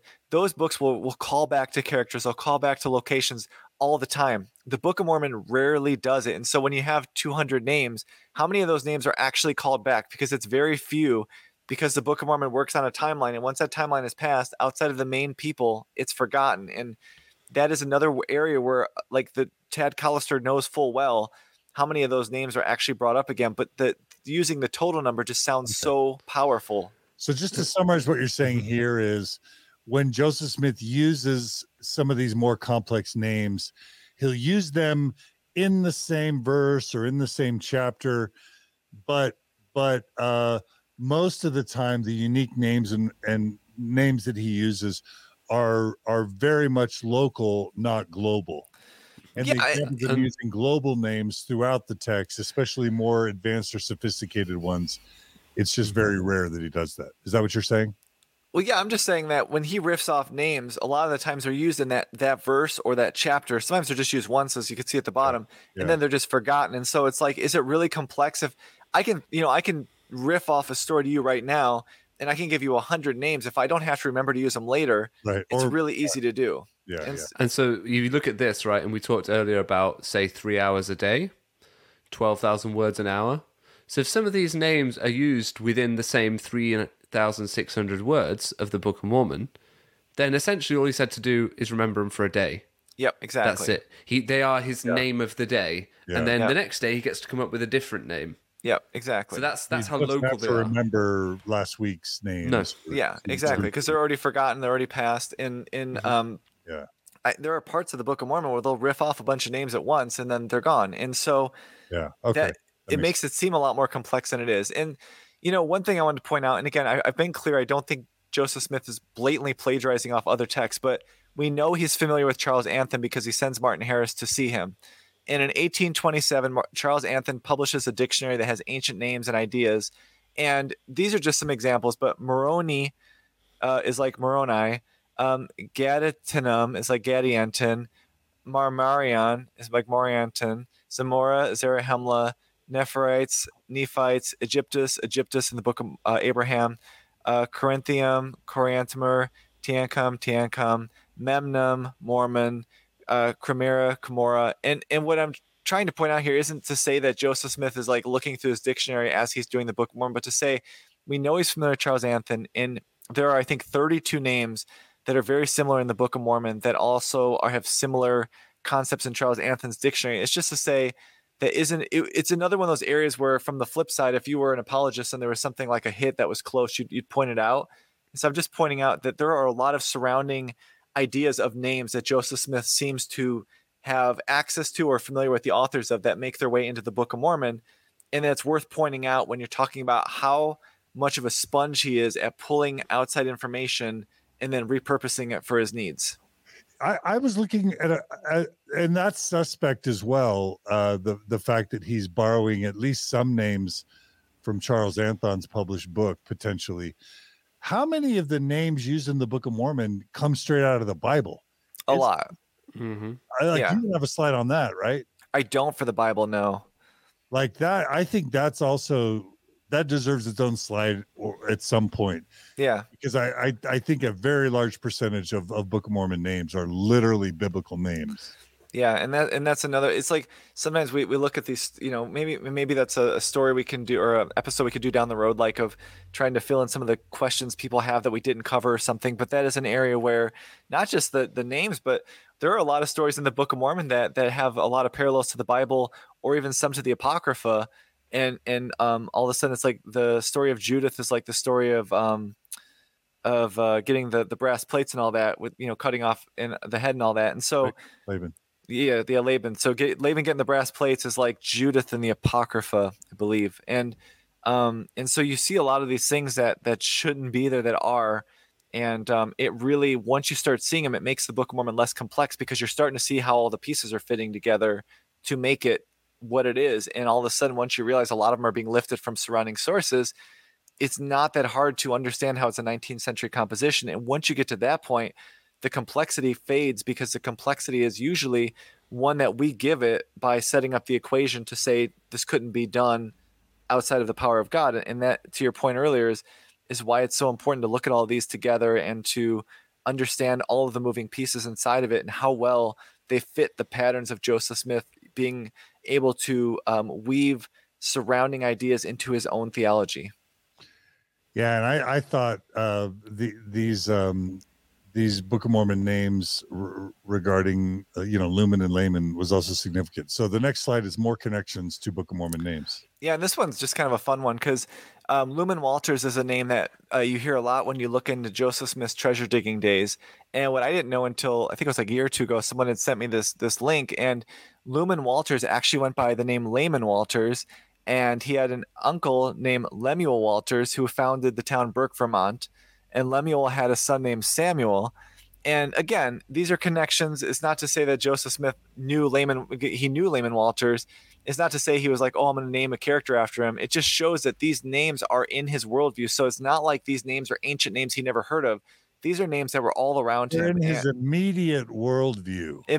This is not this is not some like, cousin of a cousin of a cousin's friend. This is someone he worked with in treasure digging who went by the name of Layman. One of his mentors. Yes. Potentially one of his treasure digging mentors. Yes. Went by the name Layman. Yep. And had an uncle named Lemuel. Yeah. Like, what's the chances that happened?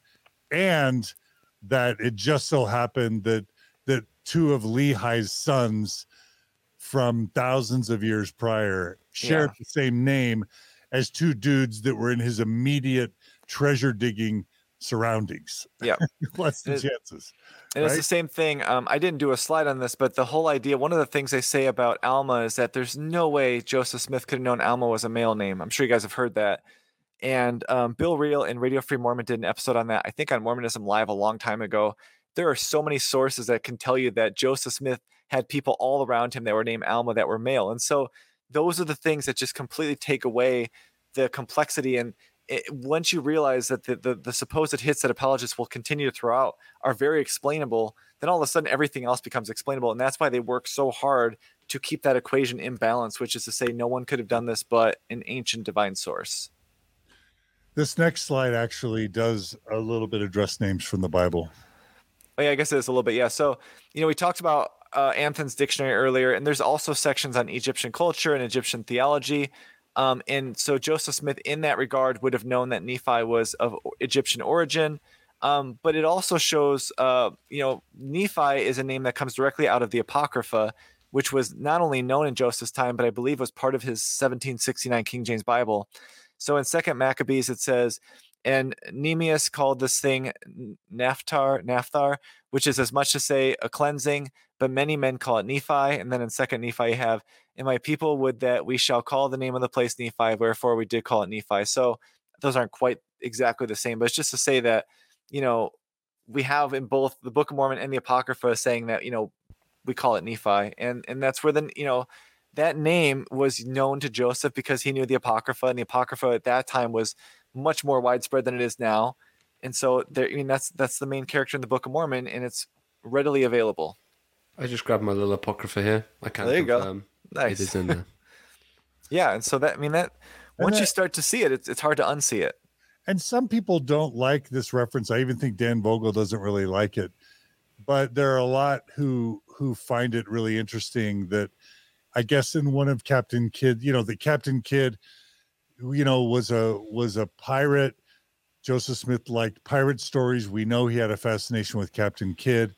And in one of the maps, I guess, in one of the Captain Kidd books, it mentions an island, Comoros, which is like Comora. And then there's a city named Moroni on that same map of the Comoros Islands. And again, some people don't like that reference, but I think for many, it just seems really suspicious that a pirate book and story that Joseph Smith had access to and would have probably read has the name Moroni and something a lot like Comora right there in the book. It's not a false binary, though. Like, it's not an either or option. It's a compounding thing. Could it be either? If Joseph's got the Charles Anton little dictionary and he's got Captain Kidd available, there's two ways in which he could have come up with those names. So all it does is it makes that claim that he couldn't have come up with them less. It stands up less because it doesn't matter which of them he used. He's now got two options, not just one. Yeah, and I would argue, just as a quick aside on that, I don't like the Captain Kidd stuff just because it's harder to draw a chain of custody to Joseph Smith. That being said, if you're going to cite Nahum as an apologetic, knowing how completely out of place Nahum is to the Book of Mormon's description, then you cannot say, well, how dare you use the Captain Kidd reference? So to me, I will say, I will forego the Captain Kidd because I don't think it's a solid enough one, but you can't use Nahum because the Nahum one is completely explainable and not at all what the apologist claims. So it's one of those areas where it's like, where do you want to set the rules on how we choose what evidence or documentation or whatever is solid enough versus trying to make it fit? And I think that's an area where, for me, I would not use Captain Kidd stuff, but I also would apply that same critical evaluation and say, and that's why the Nahum apologetics don't work, because it falls under the same problems where once you dig in, you're like, this is not at all what they're claiming it is. So I think it's just, you can't have it both ways. You can't be mad that people make these parallels to Captain Kidd and then also say, but oh, by the way, did you see Joseph Smith nailed it on Nahum? Because those are two similar cherry-picked data. So that's kind of where I'm at. All right. So the next slide is 19th century Methodist sermons appearing in pre-Christian, Latin America. Yeah. And, so Grant Palmer spent a lot of time looking at the similarities between the Methodist revival teachings and sermons and the ones that appear in the Book of Mormon. And other people have too. I think Dan Vogel's done some work on it. And it's just to say there are a ton of similarities between the sermons that were being given in Joseph Smith's time and place and the ones that end up in the Book of Mormon, which were supposedly written, hundreds and thousands of years earlier. And so this image is one, I kind of hate using infographics because I know sometimes they're a little bit too, they maybe draw too many conclusions. But, basically in the 1820s, we have Methodist preachers who are going and giving these massive revivalist meetings where you've got thousands of people. And so they have to, in this particular one, this is Benjamin Paddock, I believe. And he was talking with, there was a farewell address from another reverend. And basically they have this, speaking upon this big stage or tower. They have tents all around because people are staying there and staying all day. In the Book of Mormon, you have King Benjamin, which matches the name Reverend Benjamin, speaking upon a tower with tents all around. In the 1826 one, it was the guy's farewell speech. He was in a feeble condition. Book of Mormon mentions feeble condition. They both talk about a powerful farewell discourse, expressing love for the people. And the one I think is actually kind of an interesting one is that they both mention how people fall to the ground and commit to Christ. That is something that is very unique, or at least very important to the Methodist revivals, because obviously expressing love for people is very generic. Feeble condition you could pull, but the fainting to the ground and falling to the ground and then committing, that is something that Joseph Smith saw all around him in the 1820s that just happens to make its way into the Book of Mormon. And all of these little things, people might go, well, they're kind of generic parallels or they're weak parallels. But again, they add up, and they also add up, and they're important because of the fact that they were happening in the years leading up to the Book of Mormon. These are directly happening as Joseph Smith is preparing to write this. So to have them appear in a text that's supposed to be written, so many hundreds of years earlier, it has some red flags that you have to address if you want to claim this as an ancient, authentic text, when it has so many elements of Methodist revivals that would not have happened, obviously, until Joseph Smith's lifetime. Yeah, it's one thing to claim that Native American Jews that we know didn't exist by all the DNA and all the other evidences, linguistic or anthropological, archaeological. It's one thing to claim that these non-existent Native American white Jews, were basically in effect Christians before Jesus was even born. But then to have them literally listening to Methodist sermons super similar to the Methodist sermons that we know Joseph Smith would have been exposed to in 1826, that just stretches this beyond any possible credulity. Can I throw something out there? Yeah, sure. I didn't view the people in the Old Testament as Jews. I viewed them as Christians in my time as a Mormon. Yeah. I mean, I think that's what we do. Totally growing up, we appropriate them, essentially. We view them as pre-Christ Christians who are looking forward to Christ, and then the Christians that came after Christ are Christians that just came after Christ. That's all the children of Israel were. They were Christians looking forward to Christ. Yeah. That's kind of how I certainly viewed them. Yeah. No, I mean, I think it's a good point. I think that's that's a really good way to explain sometimes why Joseph Smith, when writing the Book of Mormon, we talked about earlier, why he would portray them that way, because it is how the European settlers in America were kind of viewing the Bible. Because you're right, because it was about spreading Christianity, and so in that regard, you're imposing that New Testament Christology almost onto the Old Testament, because you need the Old Testament to be basically foreshadowing Jesus, and so it all does in that regard fit together really well and create a worldview that you're going to not only see yourself in the Old Testament as a Christian, but also give you the way that you're going to portray it to others that you're trying to convert as well. So that's actually a really good point. That gives justification to keeping the Ten Commandments from the Old Testament. Yeah. Because if you play this line that Christ fulfilled the law and therefore the Old Testament is done away with, well, then why do we keep the Ten Commandments? Yep. Yeah, it works if you view it as, well, they were all just Christians. Yeah, it's true. And it's kind of this relatively modern restorationist impulse that needs to have Adam baptizing and confirming people, and everyone practicing polygamy, including Jesus. Mm-hmm. Like it's this relatively modern restorationist impulse that is trying to write Christianity into all dispensations, beginning with Adam. That's a very modern thing. Right? It is, definitely. It's another fingerprint, I think. Yeah, I think so too. Say, Grant Palmer's a legend. I'll put a link to an insider's view of Mormon origins in the show notes, and also to my original interview with Grant Palmer on Mormon Stories. He's passed away. He's a game changer, and I really, really recommend people checking out his stuff. Yeah, definitely. Because this slide in and of itself, to me, is a huge smoking gun. But you'll need to check out Grant Palmer to really understand it more. Yeah. And so now we go on to the slide about Joseph Smith, the Book of Mormon, and the laying down of heads, which is also explained more in our Mormon Stories interview with William Davis, which we'll include a link to as well. But tell us what this is about. Yeah, and so Dr. William Davis, he did a book, I think in 2020, called Visions in a Seer Stone, and he discusses how Joseph Smith likely used the Methodist preaching techniques of laying down heads while creating long sermons from a small selection of notes. And so effectively what William Davis was saying is that in this time, it's almost like you go up with one page of notes and like the bullet points of what you want to talk about. And then as you preach, you could preach for hours just expanding off of these notes that you had. And so what this would mean for the Book of Mormon is that Joseph Smith, who would be familiar with this entire way of speaking, could basically walk down the path, skip some rocks, think of 5 or 6 things he wanted to make sure he covered, and then as he sits down to do the dictation, he can weave those 5 or 6 bullet points through the story, through the characters he's talking about at that time, and you can produce a lot of material from just those 5 or 6 bullet points that you thought up in your head. And so that would allow Joseph to do chunks of the Book of Mormon without actually having a manuscript or even having notes. I know some people think he might have had notes in his hat. He might have, we don't know. But either way, this would allow him to create a lot of material with a small amount of kind of outline in his head. And again, as we talked about earlier, if he takes breaks, this gives him a chance to kind of get those done. Then when he finishes where he was at, he could say, okay, let's take a break to do whatever.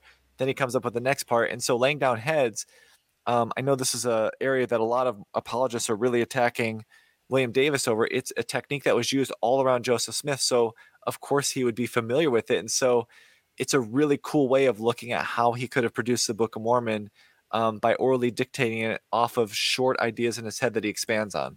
And not only does William Davis provide us with a technique that that was known, that was used at the time of Joseph Smith, and that would have been known to Joseph Smith as a Methodist exhorter, but he shows us where these heads appear in the Book of Mormon.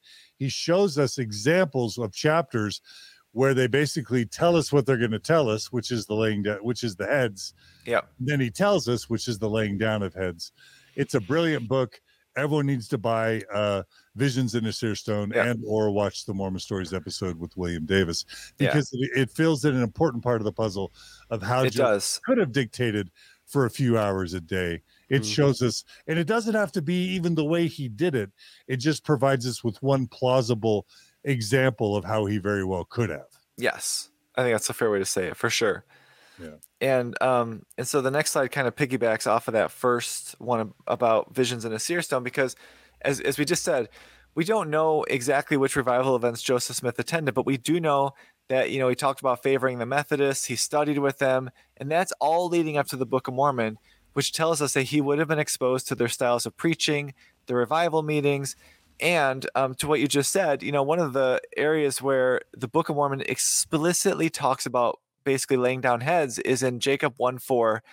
Nephi gives Jacob explicit instructions on preaching that, other than references to plates, could have easily been inserted into the pages of a 19th century sermon composition manual. It says, if there were preaching which was sacred, or revelation which was great, or prophesying, that I, Jacob, should engraven the heads of them upon these plates and touch upon them as much as it were possible. That's exactly how they did it. They would have the heads of these sermons and then touch about the heads of the sermons as much as it were possible. And so this is basically saying in the Book of Mormon itself that they're basically making sure in the Book of Mormon they get the bullet points of the sermons, and that they'll expand upon them as much as they can within the plates and within the text of the Book of Mormon. So they're telling you that they're working with this speaking technique that was very, very common in Joseph Smith's time and place. Wow. Yeah. And that's just reminding me, just like Joseph Smith mentions the slippery treasures in the Book of Mormon, that codifies the slippery treasure digging that he in fact was involved with.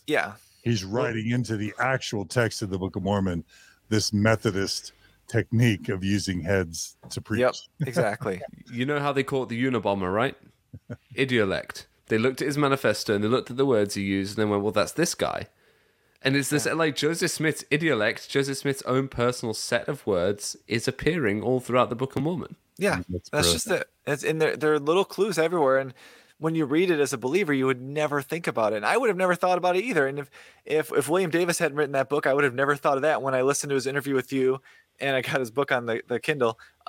It's amazing how, looking at it through the lens of somebody who studied that kind of technique of preaching and the sermons, he's picking up on all these things that I never would. But once you see it, then you start seeing it for yourself. And it's like, oh my goodness, this makes so much more sense than the questions I had before about how it was done. And that's why I think, as we said at the beginning, you can't say exactly 100% how he did it, but you can say this are the techniques we can see in the Book of Mormon. And once you see those, then you can get a roadmap of how it could be done, and you can know Joseph Smith was capable of it. And I think that's really the most important question, because once you know he's capable of it and you know where he's pulling from, Occam's razor tells you this is not an ancient text. And that's really as far as you can get because we weren't there. I mean, but we have there's so many examples are overwhelming.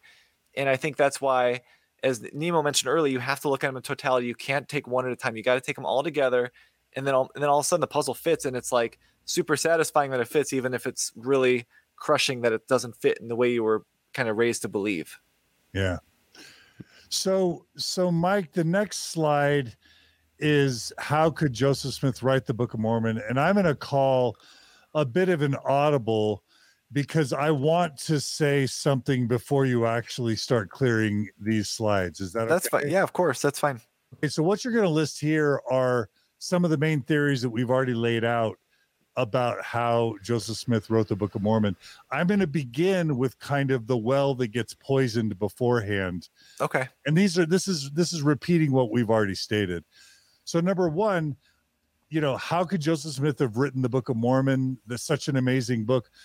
You have to begin with the fact that all of us, number one, have been conditioned from birth to believe that it's an amazing, sophisticated book. And it was John Hamer who first sort of like said something that felt blasphemous at the time, but that as I've sat with it, really rings true, which is that it starts as a not impressive book. The Book of Mormon, Mark Twain called it chloroform in print. If you read the dictated manuscript, it reads like a lot of folksy gibberish that's been corrected much later. And if you just think about your experiences reading the book, it's actually not a great book unless you've been taught from age 0 that it's an amazing book, and you've had all these emotional experiences with your parents, with your grandparents, with your church leaders, in your ward situations. All of that colors and kind of, I don't want to say poisons the well, but it sets you up to start by believing that it's this amazing, inspiring book. But then when you realize that a kid growing up reading the Quran is going to believe the Quran's an amazing book and cry when he talks about it. When Tevye talks about reading the holy book, he cries and says it's an amazing book. Anyone who grows up with the scriptural text from childhood, being told that it's an amazing, miraculous book, and having spiritual, familial, and social experiences with it, they're going to be primed to believe that it's an amazing book. So you have to start by lowering the bar, knowing that we've all been biased in that regard. You have to start there. Then you have to throw away this idea that it was written in 90 days. We've already covered this. You have to think this book was written in 6 to 10 years, not in 90 days. And I had to just start with recapping that, Mike. No, it's fine. And that's good because, these next couple slides will go quick because it's more or less just kind of recapping some of the stuff. Because when you look at what we do know about the composition of the Book of Mormon, we can say it was an orally dictated text. I don't think anyone would argue with that. The King James Bible is a foundational source text. We've covered that throughout so many of these overviews. It is absolutely undeniable. The Book of Mormon contains 19th century material throughout the text. We've covered that again. We've even have quotes from Richard Bushman, Terrell Gibbons. They all will concede that. It includes elements of Joseph Smith's life events, whether we're talking about treasure digging, his father's dream being in the Book of Mormon. The 19th century ideas are literally the backbone of the story, which is the mound builder myth. We've got the anti-Masonic feelings. And the Book of Mormon treats the Bible like a history book, which they did in the 19th century. And so when you have all of those elements, all of a sudden you can see the ingredients that would be used to bake the cake, which would be the Book of Mormon. And so we've covered those ad nauseum at this point, but those are the elements you have to look at if you want to see how could someone write it. Well, when you have all of those ingredients, and a lot of them are specific to Joseph Smith, it's really not that hard to explain how he could have done it. Yeah. And you want to add something there, Nemo? No. Okay. No, I couldn't possibly. Okay. No, and then, again, we've said this before, we can't know exactly how it's produced. No one was in the room that was writing it down. All we know is that from the witness accounts, it was an orally composed text with a tight translation. But we do know, as Nemo mentioned earlier, he's pulling large chunks of text from the King James Bible, including errors, mistranslations, even late additions to the Bible, that none of those should be in there. We talked about the complexity of the names and locations and the currencies, how they fall apart when you realize the Book of Mormon is continually moving through the history and leaving the past almost entirely behind.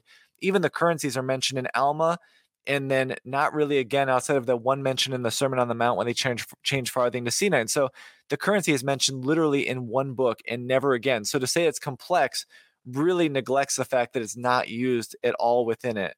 And then when we talk about the production timeline, when we realize Joseph Smith only needs a little under 3 hours a day to actually dictate the text on average, you realize how much time he has to take breaks to prepare for the next day, to prepare for the next chunk of text. And again, that takes away a lot of the miraculous elements when you realize he actually has way more time during the day than the church wants you to think. And all of those elements start to pile up to say, this is actually entirely explainable. Yeah. And then when you add to it the fact that DNA evidence shows that it's not valid, archaeological, anthropological, geological, all the stuff with Tower of Babel and Adam and Eve and the global flood, all the errors, including Deutero-Isaiah and the anachronisms, like how much evidence does one need? Yeah, that's just, I mean, it's not only could he have written it, but because of all those errors, we could show he did write it because a lot of the errors are due to the fact that they're coming from a 19th century state of mind. And so they're errors only attributable to Joseph Smith. Yeah, some of them are. And surroundings. That's just it. And so a lot of these errors are coming from Joseph Smith's time and place. And then when you factor in that he's got his own life story kind of weaving throughout the text, it just, no one else but Joseph Smith could have written it. And that he has a history of fraud before the Book of Mormon. Right. And that Book of Abraham doesn't translate from the papyrus. Right. And the Kinderhook plates were shown to be a fraud. And the Joseph Smith translation was shown to be a plagiarism of the Adam Clark commentary. And the fact that he married 14-year-olds and other men's wives and married over 30 women and lied to his wife about it. Like, if you put all of that in context, it's overwhelming. Yeah, I mean, it's about looking at the patterns. And again, I know people get really upset.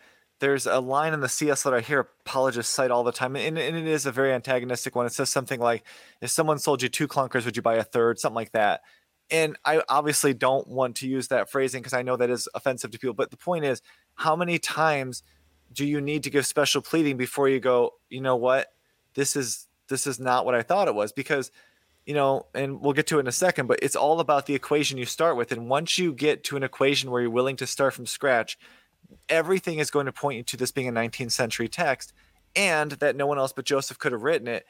And then all of a sudden, the mechanics of how he did it won't matter because you can show where he's pulling from, the ideas he's pulling from, the material he's pulling from. And once you do that, like how he did it, like as far as if he used notes or not, that doesn't really matter because we know what he produced. And once you get to that point, all of these things you hear from Tad Collister and Russell Nelson and Jeffrey Holland, they don't really matter because we can show what the evidence tells us as opposed to what we want it to tell us. I mean, I think I have an answer to what was possibly a rhetorical question there from you, Mike, which is how many times do we have to give him a break? How much special pleading do we have to do? I think it has to become equal to and then greater than the amount of confirmation bias and personal loss and vested interest and all those sorts of things we have in this being true.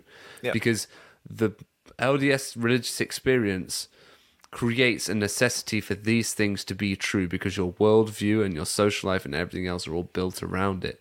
So it's understandable that people will go to great lengths to ensure that this rings true to their mind still, even against huge odds. And it's only once it becomes so insurmountable, the evidence becomes so much that then it outweighs those things. It outweighs that. And it comes from an emotional place a lot, I would imagine, that, you know, you're not going to reason someone out of this.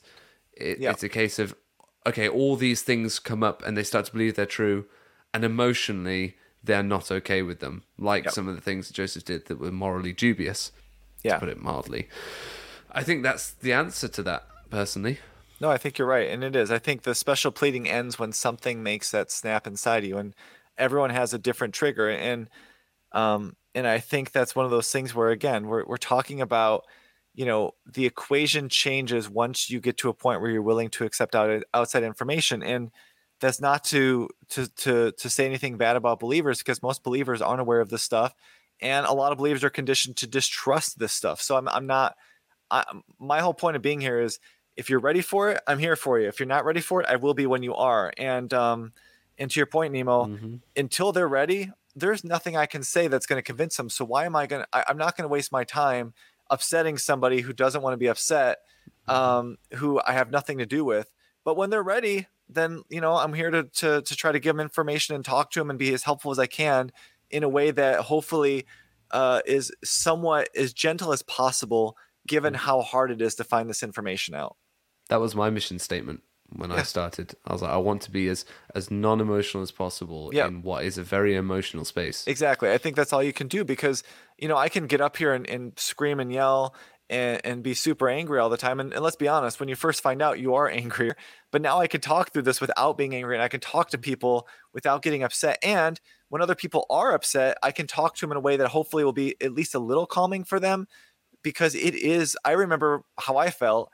And if I was talking to myself from a few years ago, I'm trying to think of how I would calm myself down, because it's hard to get, it's like information overload, and you're just struggling to breathe, because of all the implications of family and your community and in your core beliefs.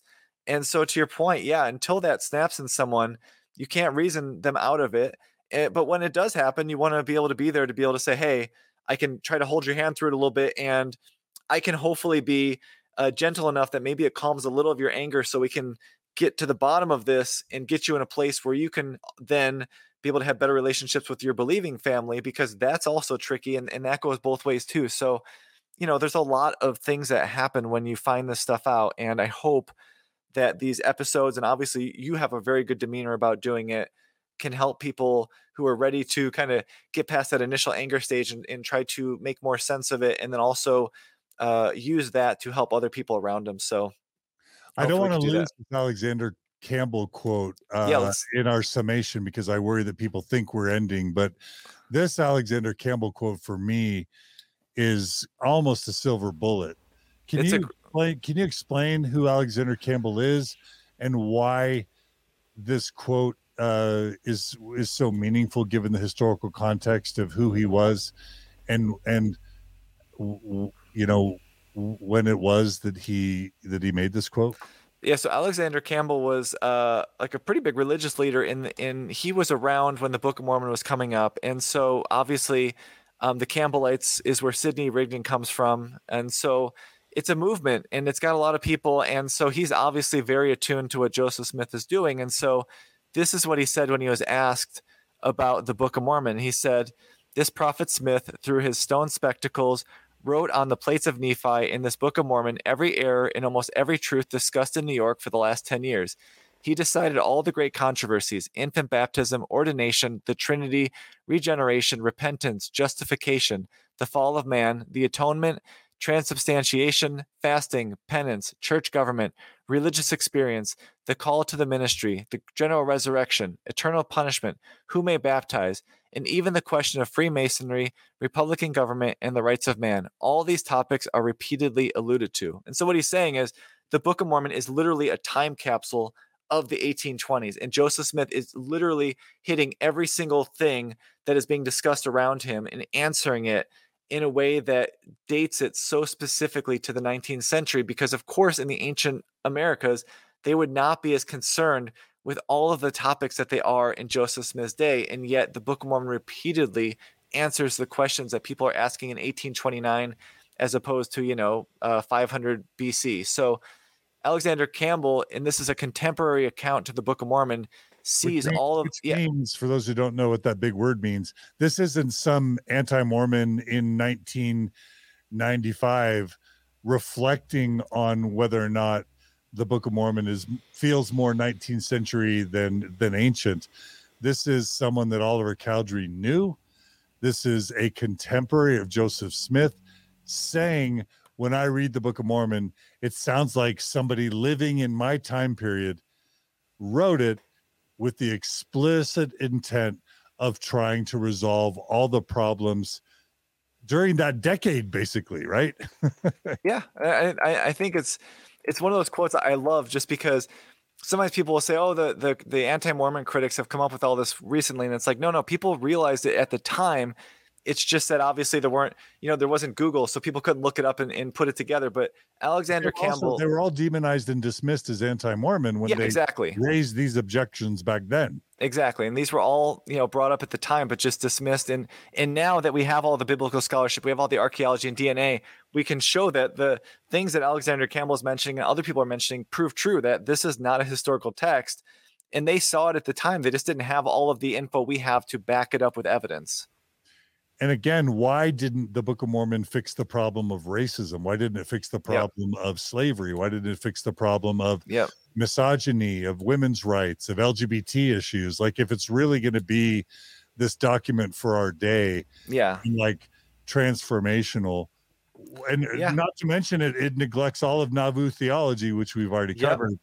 Why is it only resolving the things Joseph Smith was thinking about in the 1820s and nothing that society has been concerned about? Yeah, that's just after, it. And after 1830, it just it really is. It's a time capsule. It takes that phrase, the Book of Mormon was written for our day, to a whole new level. It was does. Written specifically for that point in time. Yeah, it wasn't even written for the 1840s. That's just it. Exactly. Yeah, exactly. It was not written for people in the 1840s. It was written for people in 1829, and that's why, as you said, everything in the church that's unique is developed long after the Book of Mormon, and the Book of Mormon makes no reference back to it.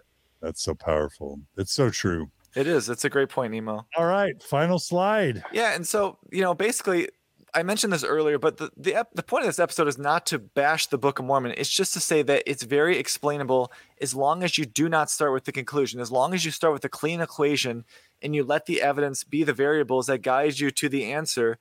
Every single way you do this is going to point to it being a 19th century text. And we can go all the way back to his own mother talking about how great of a storyteller he was over 5 years before dictating the Book of Mormon to know that he's working with these stories all the way back in 1823.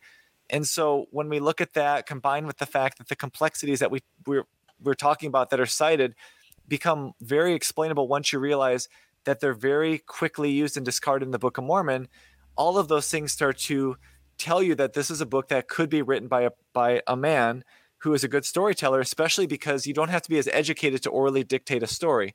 And, we mentioned the tight versus loose so many times in these episodes, but that's another area where when you come with apologetics saying, well, he used Hebraisms, then you have a lot of other problems you have to answer. And we've also shown that Hebraisms are used by other books in his time. And it's just to say, when you take all of this together at face value, the pieces start to fit together naturally for the puzzle. And you no longer have to, again, do what the church did, what we talked about at the beginning with those quotes, which is to say that you put the puzzle together and it has to match the picture the church shows you on the box. If you don't do that, they're going to fit together really well. And it's, like I said, it's a very satisfying feeling to see them fit together because you found the evidence that makes it work, even if it is painful to have to deal with what that implies about our core beliefs within the church. But I really do think these first 10 episodes, I hope, have done a good job of explaining why you can show that Joseph Smith absolutely could have written the Book of Mormon and that no one else but him could have done it. And just my summary, I know you got to go, Mike. My summary is that, yes, we've got dozens of episodes still to come in this series. Yeah. But we really could stop right now. Yeah, you could. Because by the Mormon Church's own claim, by Gordon B. Hinckley's own assertion, the Book of Mormon is the keystone of our religion. It's either exactly what it claims, what the church claims, or what Joseph Smith claims, or in, I think, Hinckley's own words, it's the biggest fraud perpetrated on mankind. Yeah. And we've just shown, just in 10 episodes, how it fails almost every rational modern test. And that's not even talking about Book of Abraham, Kinderhook plates, Joseph Smith version of the Bible, polygamy, masonry, and all the other things, priesthood restoration, first vision, a gazillion other things that we still haven't even covered. Yeah. Yeah. Well, Mike, you're amazing. We've got much more to come.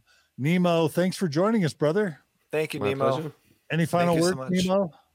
No final words from me. Just hopefully we can put it in the show notes. I did a video on rebutting the church's attempts to prove how the Book of Mormon couldn't possibly be untrue, and it's not that simple at all. So go check that out. It's like a 10-minute video. Other than that, you know where to find me, folks. And then coming forward, we've got Old Testament stuff. We're going to be talking about Global Flood, Tower of Babel. Very exciting. And then some New Testament stuff as well. Yeah. So a lot of cool things to come on this series with Mike and LDS Discussions. Again, check out ldsdiscussions.com for all of Mike's amazing work. Mike, you're a legend. Thanks. You're a living legend. I don't know about that, but thank you guys both for being here, and thanks Nemo from across the pond for being Pleasure. here. Thanks, Pleasure. Mike. Cool. Take care. Thanks, Take Nemo. care, You're guys. the best. Bye. Bye, And everybody. Thanks to everyone for joining us today on Mormon Stories Podcast. We really hope you've been enjoying the series. Again, we're going to be providing this as its own podcast. You can also go to our YouTube channel on Mormon Stories, and there's a playlist that you can just watch these videos in sequence. We really appreciate your feedback. Please keep it coming at mormonstories@gmail.com, or you can comment here on YouTube or on the Facebook video stream, or you can leave us comments on the blog at mormonstories.org. We always read and appreciate and do our best to incorporate your feedback. Check out the show notes for links. Check out the time codes if you want to jump back and forward to different parts of this episode. And most importantly, as it is every year, less than 1 out of 1,000 of our listeners actually donate. We lose donors every month. Usually, almost always these days, it's because people either fall on financial hard times or they move on. It's never because they stop believing in the importance of what we're doing or on our mission. So if you can please, we would love you to become a monthly donor so that we can pay for Nemo, so that we can pay for Gerardo, myself, Brooklyn, Jennifer, Jen, all the staff and equipment and network and storage systems, all this stuff we need your financial support for to keep it going. It's tax deductible in the United States. We're fully transparent in our finances. We have been since the beginning, and we promise to use every dollar that you donate in some way for the cause of providing informed consent to Mormons and non-Mormons everywhere, but also to supporting Mormons in their faith crisis and to helping people who feel like they need to leave the church heal and grow afterwards. And of course, to help unify families, to prevent unnecessary fracturing of families, to prevent unnecessary divorce, and to minimize anxiety and depression and even suicidality that is too often associated with Mormon faith crisis or with exiting a high demand religion. Shout out to all our Never Mormon listeners that value this content as well. We would just really value your support. So please go to mormonstories.org, click on the donate button, and become a monthly donor.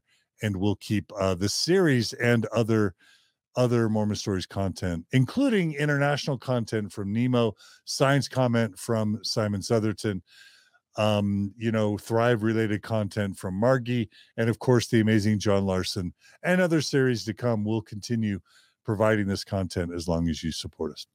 Thanks, everyone. Take care. Be good to each other. Be kind to each other. And we'll see you guys all again, guys and gals and everyone else. We'll see you all again soon on another episode of Mormon Stories Podcast.